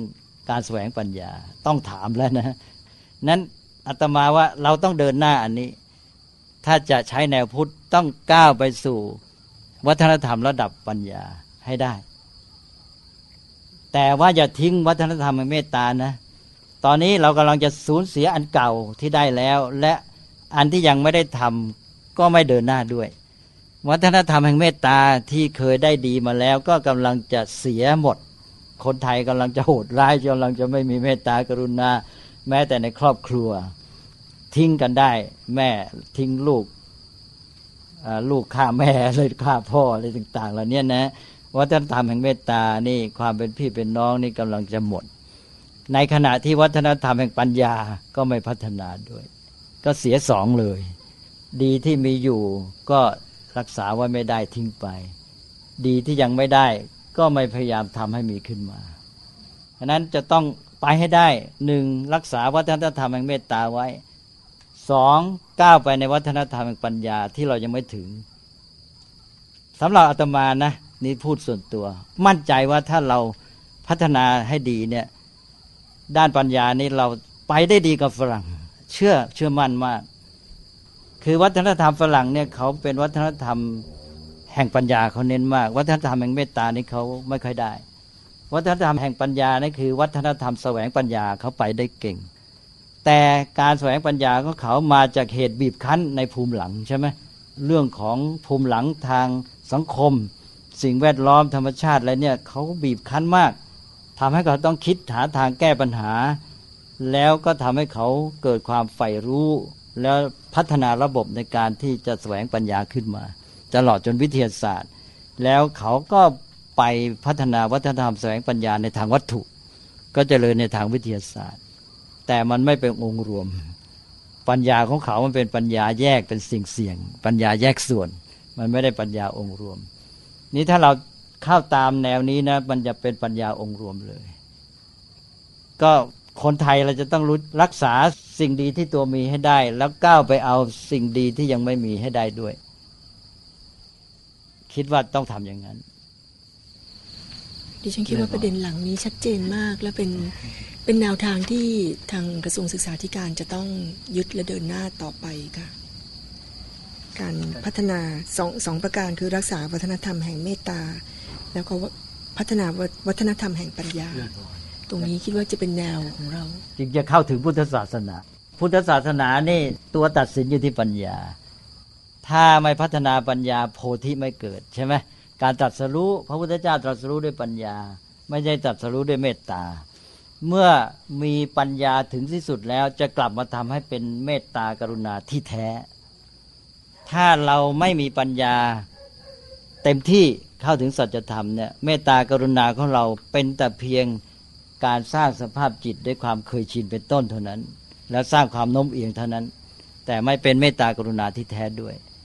เพราะนั้นจะต้องประสานด้วยปัญญาเพราะนั้นคนไทยจะต้องก้าวไปในอันนี้ให้ได้เขาขอโมทนาท่านรัฐมนตรีด้วยอาตมาพูดไปแล้วก็ไม่รู้ท่านมีธุระอะไรต่อหรือเปล่าไม่ค่ะรู้สึกว่าทุกคนจะเพลินและทำให้ชัดเจนขึ้นเพราะว่าเมื่อเราได้แนวคิดของการพัฒนาโรงเรียนแนวพุทธซึ่งครั้งแรกเนี่ยแม้แต่ชื่อเราก็ยังลังเลว่าจะเป็นอิงวิถีพุทธหรือจะเป็นแนวพุทธในวันที่25ธันวาคมเมื่อปลายปีที่แล้วนั้นเราก็พูดกันเล่นๆว่ายังมีแต่ชื่อเล่นแต่วันนี้คงจะมีชื่อจริงที่ชัดเจนนะคะก็ต้องใช้ได้ไม่มีความรู้สึกรังเกียจไม่สบายใจที่จะใช้เพราะว่าเข้าใจความหมายชัดเจนค่ะมีความรู้สึกภูมิใจที่จะทำโรงเรียนนี้ค่ะทำให้มันเป็นให้โรงเรียนที่เป็นหลักคงไม่ได้คิดถึงว่าจะต้องเป็นโรงเรียนที่ยอดนิยมแต่เป็นโรงเรียนที่เด็กปลอดภัยแล้วก็เจริญเติบโตด้วยปัญญาทีนี้ถ้าเราตกลงในหลักการเนี่ยก็มาการปฏิบัติในระดับกาลเทศะตอนนี้เราก็จะดูสภาพสังคมสิ่งแวดล้อมโลกสังคมไทยเป็นยังไงมีความต้องการในระดับไหนมากจะต้องเน้นวิชาการแง่ไหนอันนี้เป็นเรื่องเฉพาะกาลเทศะอันนี้ก็คนที่รู้หลักการพื้นฐานก็คือการศึกษาระยะยาวตั้งเป็นหลักแล้วก็การศึกษาเพื่อกาลเทศะก็มาก็คือว่าจัดเพื่อสนองความต้องการสังคมเป็นต้นก็จะได้ทั้งสองคือการศึกษานำสังคมกับการศึกษาที่ตามสนองสังคมเวลานี้เราจะไปเน้นการศึกษาสนองความต้องการสังคมซึ่งเป็นการศึกษาแบบตามสังคมอย่างนี้การศึกษาช่วยสังคมไม่ได้มากใช่ไหมเรียนพอก็สังคมมีความต้องการแรงงานด้านนี้เท่านี้ต้องการผู้เชี่ยวชาญด้านนี้เท่านี้การศึกษาก็ไปจัดการศึกษาพัฒนาคนให้มีความรู้เชี่ยวชาญด้านนั้นขึ้นมาถ้าสังคมเดินทางผิดการศึกษาช่วยอะไรไม่ได้เลยเป็นการศึกษาตามสังคมสนองเขาเท่านั้นเองการศึกษาที่ดีมันจะต้องนำสังคมใช่ไหมเป็นตัวปรับตัวแก้สังคมอย่างนี้ใช้ไม่ได้เดินทางผิดแล้วนะก็ต้องนำสังคมเพราะนั้นจะต้องทำสองอันนี้ไปด้วยการควบคู่กันการศึกษาที่นำสังคมนี้จะต้องเป็นตัวยืนและการศึกษาที่ตามสนองความต้องการนี้ก็คือเฉพาะกิจเฉพาะหน้าก็คือตอนนี้เราพูดถึงหลักการใหญ่ที่จะนำสังคมแล้วก็มาพูดถึงว่าตามสนองความต้องการเฉพาะหน้าเวลานี้เราอยู่ท่ามกลางโลกที่เป็นอย่างนี้ประเทศที่พัฒนาเขาไปอย่างนี้กระแสเขาเป็นอย่างนี้ประเทศของเรามีความขาดแคลนด้านนี้บกพร่องด้านนี้จะต้องเน้นอย่างนี้อะไรเนี่ยเลยอันนี้ก็ต้องเอานะทิ้งไม่ได้เหมือนกันตรงนี้ก็เป็นจุดที่เราจะต้องมาสร้างความชัดเจนเหมือนกันว่าสังคมไทยขณะนี้มีจุดอ่อนจุดบกพร่องอะไรโดยเปรียบเทียบกับสังคมอื่นเราก็ต้องสร้างความแน่นหนาความเข้มแข็งด้านนั้นขึ้นมาแต่คิดว่าความเข้มแข็งทางปัญญาต้องเป็นอันดับหนึ่งแล้วเมื่อความเข้มแข็งทางปัญญาที่แท้เกิดแล้วความเข้มแข็งทางจิตใจความมั่นใจก็จะมาจริงๆนี่เราจะให้คนเข้มแข็งทางจิตใจถ้าไอ้ปัญญามันงอนแง่นมันไปไม่รอดแล้วเข้มแข็งทางพฤติกรรมมันก็ไม่ไหวจิตใจไม่เข้มแข็งปัญญาไม่เข้มแข็งมันไม่รู้ชัดมันทำไปพฤติกรรมในที่สุดก็งอนแง่นสมมุติว่ามีโรงเรียนที่ผู้บริหารเขาเอาใจใส่มาตั้งแต่ต้นมีรากฐานของโรงเรียนที่ดีนะคะแล้วก็มีความเมตตากรุณาดูแลเด็กอย่างดีไม่ทิ้งภาระหน้าที่นะคะอันนั้น น่าจะจัดว่าเป็นโรงเรียนแนวพุทธแล้วไหมคะก็คืออย่างน้อยได้ในแง่วิถีชีวิตวัฒนธรรมทั่วไประดับจิตใจระดับจิตภาวนาหรือสมาธิแล้วระดับจิตใจนี้มักจะพาศีลมาด้วยเพราะเขามีจิตใจดีงามอย่างนั้นเขาก็รักษาความประพฤติความสัมพันธ์กับสิ่งแวดล้อมได้ดีด้วยแต่ว่าศีลของเขาเนี่ยอาจจะเป็นเน้นในแง่สังคมและศีลในการปฏิบัติต่อสิ่งแวดล้อมต่อวัตถุเสพบริโภคเนี่ยเขาอาจจะยังหย่อนก็ได้นะอาตมาว่าเวลานี้สังคมไทยศีลอันนี้หย่อนมากศีลในเรื่องการรู้จักปฏิบัติต่อสิ่งเสพบริโภคเนี่ยจึงไหลไปตามกระแสค่านิยมไงจึงได้เน้นตอนนี้ว่าการศึกษาเริ่มต้นเมื่อคนกินอยู่เป็นกินด้วยความรู้เข้าใจได้ปัญญาหรือกินเพียงได้เสพบริโภคด้วยตัณหาใช่ไหมเด็กไปตามกระแสค่านิยมกินเพียงเพื่ออร่อยได้คุณภาพหรือเปล่าไม่รู้กินตามค่านิยมโก้เก๋อวดมั่งมีฐานะไปแล้วไม่มีปัญญาไม่รู้ความมุ่งหมายที่แท้การกินศีลปั๊บมาเลยบอกคุณกินเพื่ออะไรต้องให้ได้คุณค่าที่แท้ก็คือการได้สุขภาพปริมาณอาหารคุณกินพอดีที่จะให้สุขภาพดีไหมประเภทอาหารได้ไหมคนกินมีศีลก็คือกินได้ความรู้เข้าใจความมุ่งหมายของการกินมันก็กินพอดีแล้วก็หมดปัญหาเลยไอ้เรื่องของการที่จะทำตามค่านิยมแล้วก็เพียงรู้เท่าทันเมื่อเราอยู่ในสังคมนี้เขานิยมกันอย่างนี้เราก็อย่าให้เขาดูถูกได้แล้วก็ปฏิบัติพอเหมาะพอสมเข้าในสังคมชุมชนแต่ว่าเราจะไปหลงนะเด็กก็มีหลักสิทีนี้เด็กตอนนี้ไม่มีหลักอ่ะมีแต่โดนเขาล่อจูงเร้าใจยั่วยุในทางที่มันไปเสพบริโภคตามกระแสค่านิยมก็เลยไม่ได้อะไรขึ้นมาเพราะนั้นเรื่องเสพบริโภคในศีลข้อนี้อาตมาว่าต้องเน้นในยุคปัจจุบันจึงว่าถ้าเด็กไทยนะได้ศีลแค่กินอยู่ดูฟังเป็นเท่านั้นแหละสังคมไทยอยู่ได้เลยกินอยู่เสพบริโภคดูฟังก็ศีลอินทรีย์สังวรใช่ไหมเลยพอปฏิบัติต่อสิ่งแวดล้อมดูฟังเป็นดูโทรทัศน์เป็นฟังอะไรแต่อะไรเป็นนะใช้พวกสื่อพวกไอ้อินเทอร์เน็ตอะไรแต่อะไรเป็นเนี่ยเท่านี้แหละสังคมไทยก็เดินหน้าเลยใช้เพื่อปัญญาแล้วใช่ไหมเลยพอก็จึงต้องถามเด็กบ่อยๆหนูดูทีวีเพื่อเสพกี่เปอร์เซ็นต์ดูทีวีเพื่อศึกษากี่เปอร์เซ็นต์พอถามเด็กนะเด็กประถมบอกหนูดูเพื่อเสพ 99% ใช่ไหมเลยบอกแค่เนี้ยเด็กไม่เคยคิดพอถามเด็กรู้เลยปั๊บเดียวเด็กเข้าใจเด็กเข้าใจเริ่มได้ความคิดบอกแล้วหนูดูเพื่อเสพ 99% ดูเพื่อศึกษาไม่ถึงเปอร์เซ็นต์เนี่ยแล้วหนูทำถูกไหมเด็กบอกไม่ถูกแล้วไม่ถูกแล้วทำไงหนูจะต้องแก้ไขแล้วอย่างนั้นตกลงสิหนูลองคิดดูจะเอาไงต่อไปนี้เด็กบอกหนูจะดูเพื่อเสพ50ดูเพื่อศึกษา50บอกว่ามากไปสังคมไทยเวลานี้เขานิยมไปทางเสพมากตอนนี้ยอมให้หนูเสพมากๆก็ได้ตกลงหนูบอกว่าเอาเสพ70ศึกษา30บอกไม่เป็นไรเริ่มแค่นี้ก็ได้ต่อไปก็ค่อยๆปรับขึ้นไปถามอีกคำถามได้ไหมคะท่านคิดว่าที่เราเตรียมจะทำเนี่ย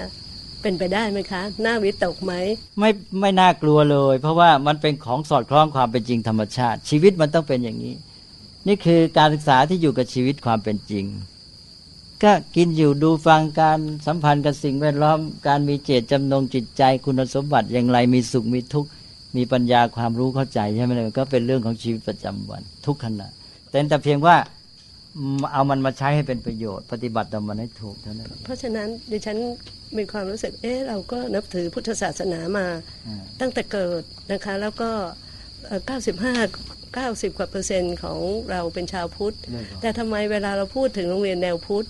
เราจะยกตัวอย่างแค่2โรงเรียนดิฉันรู้สึกอึดอัดขัดข้องมากๆไม่เป็นไรก็ตอนเราน่าจะคิดว่ามีหลายโรงเรียนแล้วขณะนี้เว้นแต่ว่าเรายังไม่ได้ไปตามดูค่ะ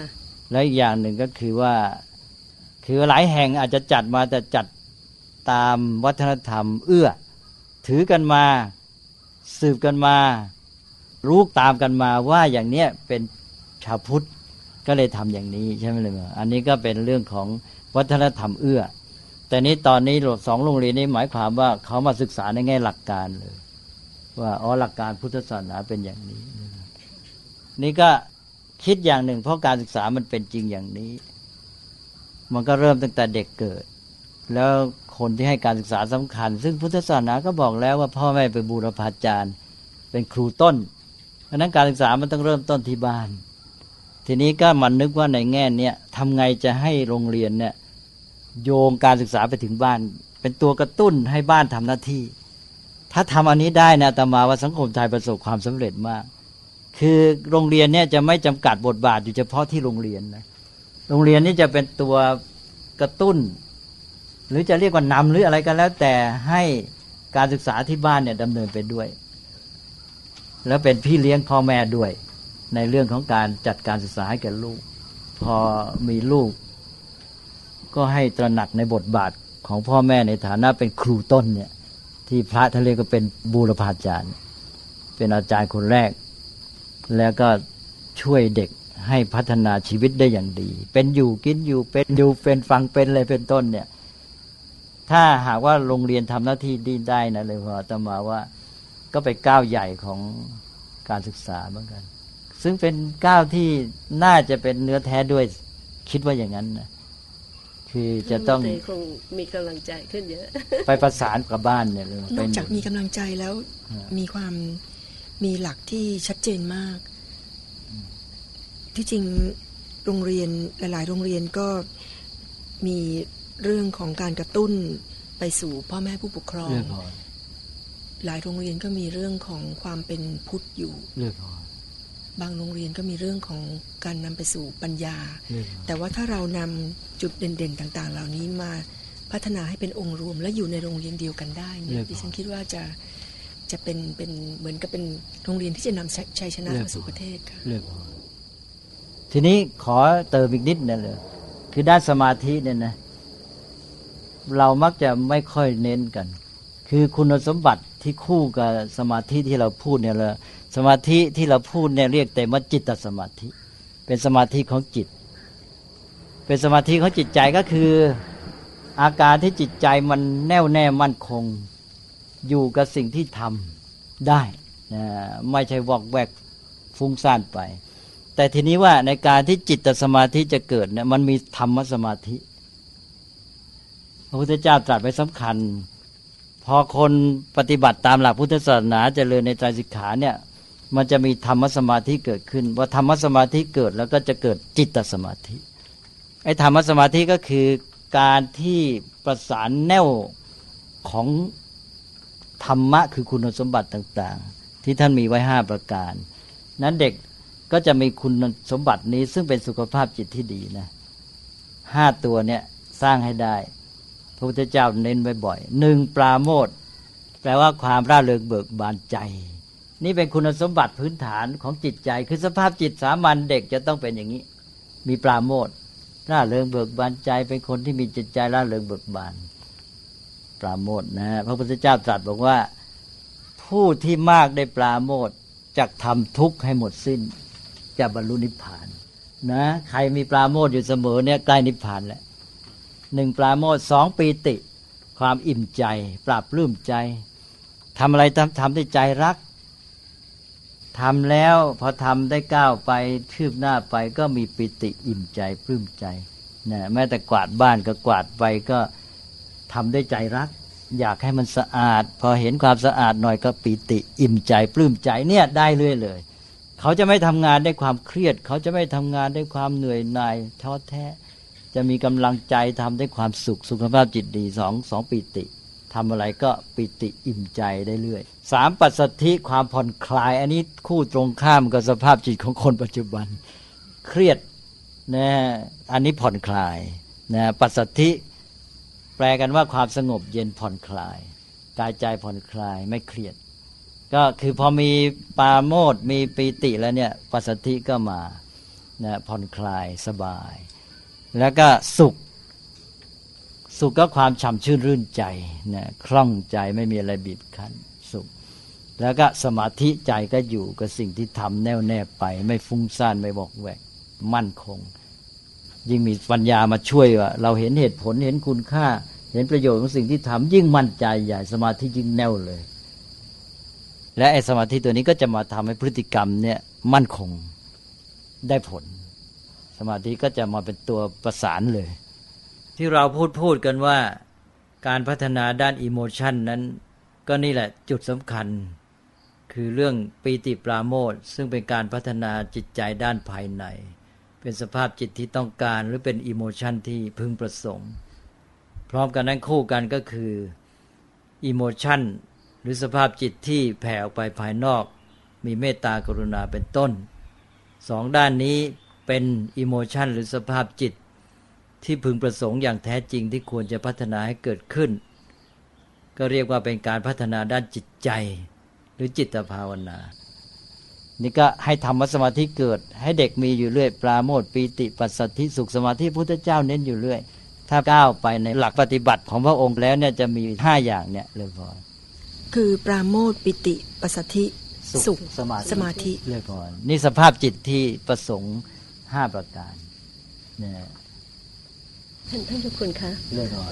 ร.กมลก็เป็นหัวหน้าเป็นประธานนะคะคงต้องทำคู่มือไหมคะท่านเพราะว่าอย่างที่ท่านเทศมาเมื่อกี้เนี่ยนะคะความจริงก็ถ้ามีคู่มือด้วยทิศทางของการฝึกปฏิบัติคงจะไปในจุดนั้นใช่ไหมคะดิฉันว่าหนักใจตอนทำคู่มือเนี่ยเราจะเอาใช้ขอบเขตยังไงดีนะอะไรอย่างเงี้ยไม่หนักใจเพียงแต่นำสิ่งที่มีอยู่แล้วบางจุดเป็นหย่อมๆเราคงจะสำรวจในประเทศของเรานะคะว่ามีที่ไหนแล้วก็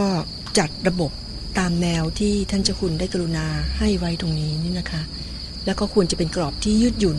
คงจะไม่ใช่เหมือนกับที่เขาชอบพูดกันว่าเป็นเสื้อตัวเดียวที่ใส่กันทุกโรงเรียนโรงเรียนคงจะไปปรับคือหลักการเนี่ยมันอันเดียวกันทีนี้พอไปสู่รายละเอียดแล้วมันไปสัมพันธ์กับกาลเทศะแล้วทีนี้จัดได้สบายเลยเพื่อขอให้เข้าใจหลักการพื้นฐานแล้วกันก็เพราะนั้นสิ่งที่ต้องทำหนึ่งก็คือพูดถึงความเป็นจริงของโลกและชีวิตใช่ไหมพูดถึงสภาพความเป็นจริงสองพูดถึงหลักการพื้นฐานให้ได้ก่อนและสามก็จุดเน้นสำหรับสังคมไทยอันนี้ก็เป็นเรื่องกาลเทศะก็ขาดไม่ได้เหมือนกันขอเติมอีกนิดเดียวคือเรื่องความสุขในเรื่องใหญ่คือเราลืมแง่ของพุทธศาสนาเนี่ยถ้าเปิดดูพระไตรปิฎกในความสุขเป็นเรื่องใหญ่มากผู้ปฏิบัติในพุทธศาสนานี่จะเจริญในความสุขแม้แต่5ตัวนั้นก็ลงสุขเป็น1ใน5ปราโมทย์ปิติปัสสัทธิสุขสมาธินี้สุขเนี่ยเช่นอย่างพระพุทธเจ้าตรัสว่าผู้ใดเห็นนิพพานเป็นทุกข์ผู้นั้นไม่มีทางจะได้บรรลุผู้ใดมองเห็นนิพพานว่าเป็นสุขก็มีทางจะบรรลุได้แล้วผู้บรรลุเป็นอรหันต์ก็จะมีการอุทานว่าสุขจริงหนอนี่อยู่เรื่อยๆหรืออย่างพุทธเจ้าก็ยืนยันพระองค์ว่าเราเป็นสุขคือมีผู้เทียบถามว่าพระองค์มาเที่ยวจาริกไปไม่มีที่อยู่ที่สบายอะไรต่ออะไรไปเที่ยวจาริกเดินทางไปเที่ยวโปรดคนนอนกลางดินกินกลางทรายอย่างนี้จะมีความสุขอะไรพุทธเจ้าก็ถามแล้วคุณว่าใครมีความสุขเขาก็บอกพระเจ้าพิมพิสารเขานึกไม่ออกเขาไม่รู้จะเอาใครเขาเอาพระเจ้าแผ่นดินแคว้นนั้นมีทุกอย่างบอกว่าเป็นสุขที่สุดพระพุทธเจ้าก็ตรัสถามจริงเหรอบอกว่าพระเจ้าพิมพิสารจะนั่งเสวยสุขทั้งวันได้ไหมเขาคิดไปคิดมาก็ตอบทำไม่ได้บอกว่าเราสุขตลอดเวลาเลยจะนั่งเฉยๆให้เป็นสุขตลอดวันก็สุขได้คือพุทธศาสนานี่เน้นมากเรื่องความสุขเพราะฉะนั้นพุทธศาสนาถ้าจะพูดในแง่หนึ่งก็คือพุทธศาสนาก็คือการพัฒนาความสุขอันนี้เราเริ่มจากสุขจากเสพบริโภคใช่ไหมนี่สุขผลปุถุชนต่อมาสุขจากการกระทำวันนี้อาตมาว่าต้องทำให้ได้นะเด็กไท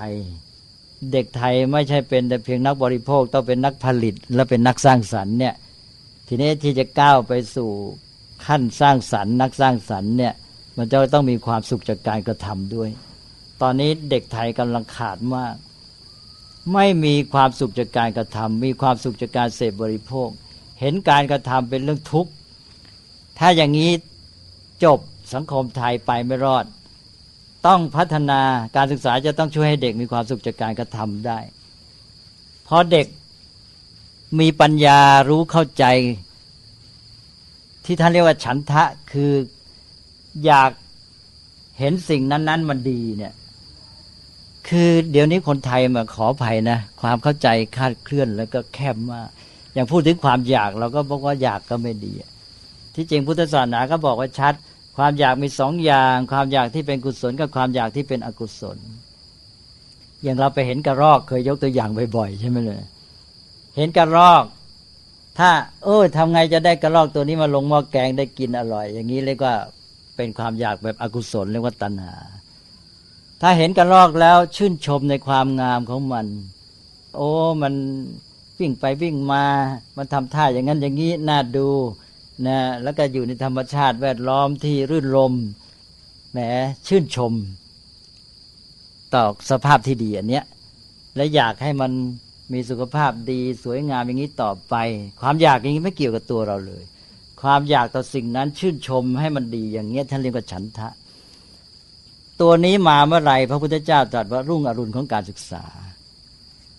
เป็นความอยากที่ถูกต้องถ้าอยากเห็นอะไรได้อยากจะเสพอย่างเงี้ยไปไม่รอดเลยพอความสุขทุกข์อยู่ก็ชอบใจไม่ชอบใจแต่พออยากชอบในสิ่งที่ดีและอยากให้มันดีต่อไปยิ่งดียิ่งขึ้นอย่างเงี้ยนี่ฉันทะมาแล้วเป็นความอยากต่อสิ่งนั้นๆไม่ได้เกี่ยวกับตัวตนไม่ได้อยากจะได้จะเอานี่ใช่ไหมเลยพอไปเห็น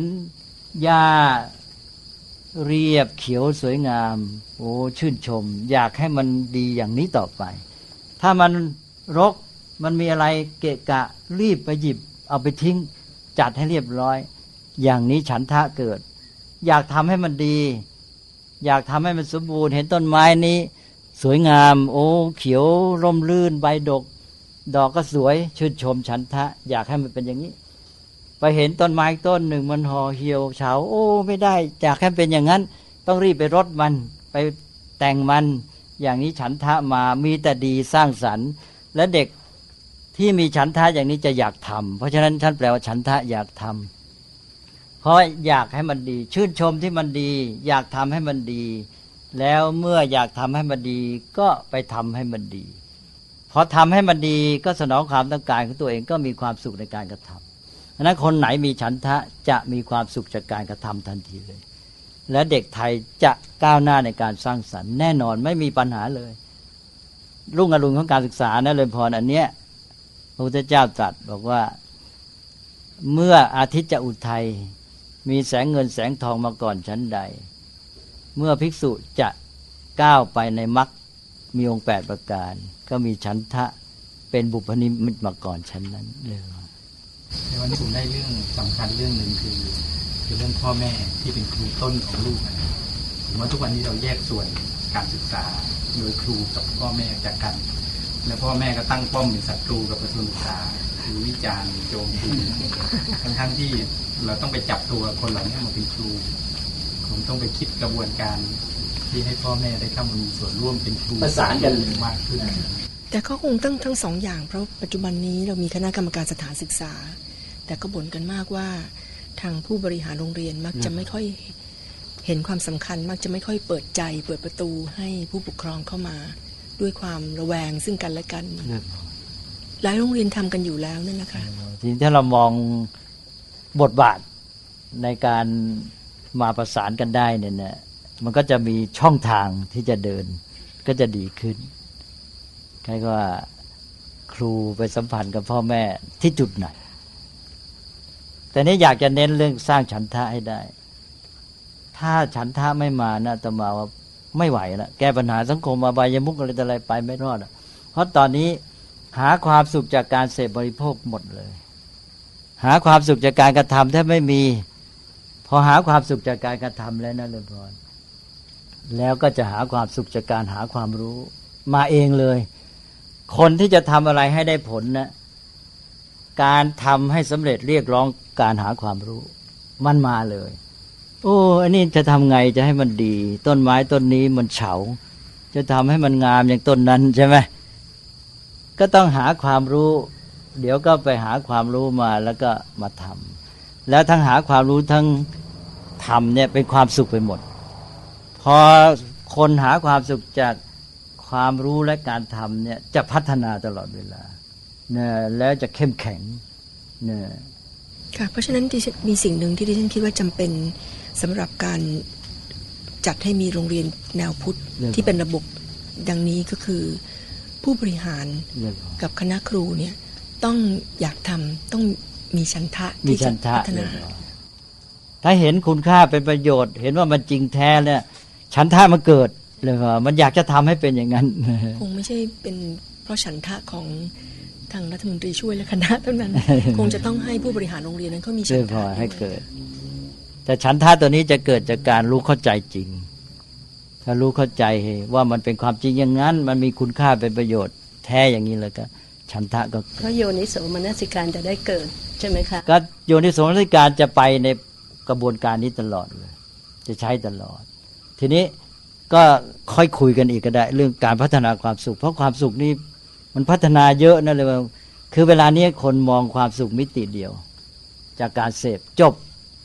ความสุขจากการเสพก้าวไปสู่ความสุขจากการทำจากการหาความรู้ความสุขจากการให้ความสุขจากการทำให้คนอื่นเป็นสุขเนี่ยเป็นการก้าวหน้าทั้งแก่ชีวิตตนเองที่มีความสุขขยายขอบเขตมิติมากขึ้นพร้อมกับเป็นการเกื้อหนุนสังคมไปด้วยเพราะความสุขประเภทนี้ที่พัฒนาเหล่านี้ไม่มีพิษมีภัยเลยมีแต่เป็นประโยชน์อย่างเดียวคนบางคนนี่เขามีความสุขในการทำให้ผู้อื่นเป็นสุขเช่นอย่างพระโพธิสัตว์ใช่ไหมทำคนอื่นให้เป็นสุขได้ตัวเองก็จึงจะเป็นสุขชื่นใจมีความสุขเพราะอยากให้เขาเป็นสุขท่านก็เริ่มจากพ่อแม่เป็นสุขเมื่อเห็นลูกเป็นสุขพ่อแม่อยากทำให้ลูกเป็นสุขทำให้ลูกเป็นสุขแล้วตัวเองก็เป็นสุขทำไงเราจะให้มีตัวนี้ขึ้นแล้วก็ความสุขจากการเห็นความจริงของธรรมชาติโลกชีวิตความสุขในการอยู่กับธรรมชาติอะไรต่างๆเหล่านี้โอ้มันเยอะเหลือเกินความสุขที่จะต้องพัฒนานะและการพัฒนาความสุขก็คือการศึกษานี่เองดิฉันฟังวันนี้นะคะมีความคิดอยู่อย่างหนึ่งว่าเสียดายแทนสังคมเสียดายแทนประชาชนที่ไม่ได้มาฟังท่านเจ้าคุณพูดในวันนี้